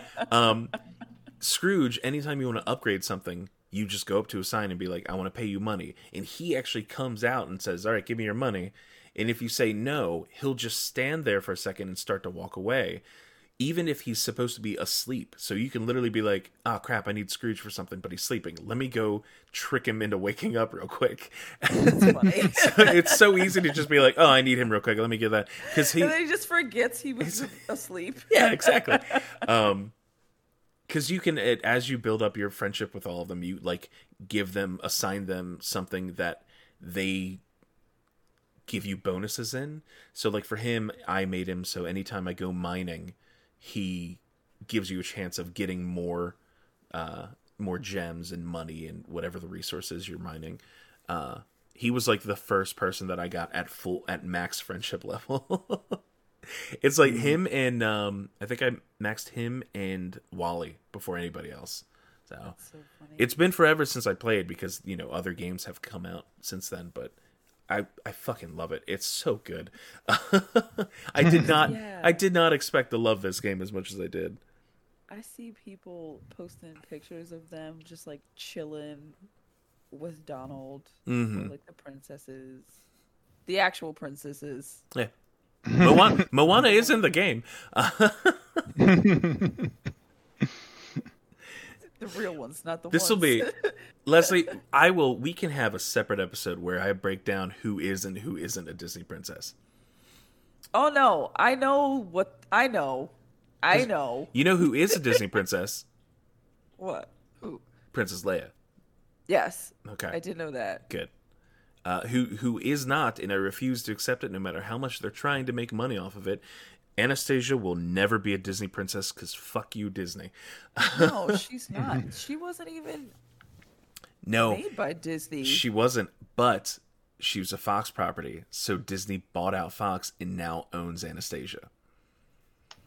So they're trying to put her in the parks? That feels disrespectful. They aren't putting her in the parks, but they're selling Anastasia merchandise. Like, there's a 25th anniversary pin. And I'm like, that seems fucky. I don't feel good about that. No, that doesn't feel good. Like, they're literally... Yeah, okay. Not going to go into that. That could be a whole other goddamn podcast. Yeah, I would actually love... If we could just put a pin in the Princess podcast, okay. I would totally love to hear your take. Oh, God. All right. Was there anything else anybody wants to talk about from the last year? I mean, Leslie specifically, I feel like you were part of a really cool thing from the last year that you guys started up. Oh, yeah, which is probably why I have watched and played nothing this year. Yeah, you've been a little busy. Yeah. Yeah, so much of my life has been taken over by Nerdlesque, but I'm really looking forward to this next year. You guys have you've inspired me so much to like jump back into new stuff instead of watching the same old thing over and over again, which is what I usually do. I am keeping this list. This time next year, we're gonna have a "What did Leslie actually watch?" Do we have to wait that long? Can we do it like partway through this year? Yes, we'll do a mid-season check-in. Well, if anything, I feel like after this, we need to get you on and do more episodes in general. Yeah, I honestly could listen to you guys talk all day. This was so much fun. All right, Nate, you have anything else to talk about? No, I think we've pretty much summed up the year. It's been a fun one with, the podcast we've done so far. We have other things in the pipeline for the upcoming year. Yeah, I think we've gotten down. It's only taken 2 years, but I think we've gotten down this not in person podcast thing. Yeah. Well, we've got some things again in the pipeline for the year, right? We're probably going to ramp up the streaming again. Get that going. Just more content in general. Try to put out more stuff. Come up with a proper plan to put out more stuff. Yeah. That won't be this week because I have a very busy weekend. What? I got a whole festival. Yeah, festival. Horses. Oh yeah, that's true. You've got Megfest. Yeah, I am very excited to be very exhausted. Got three more sleeps, right? Mm-hmm. Are you gonna do a post? Can we get a post Magfest recap? I'm gonna try and do stuff because we said we were gonna do it the first time, but we were so out of it, and that was the year that I may or may not have gone home with COVID. Yeah.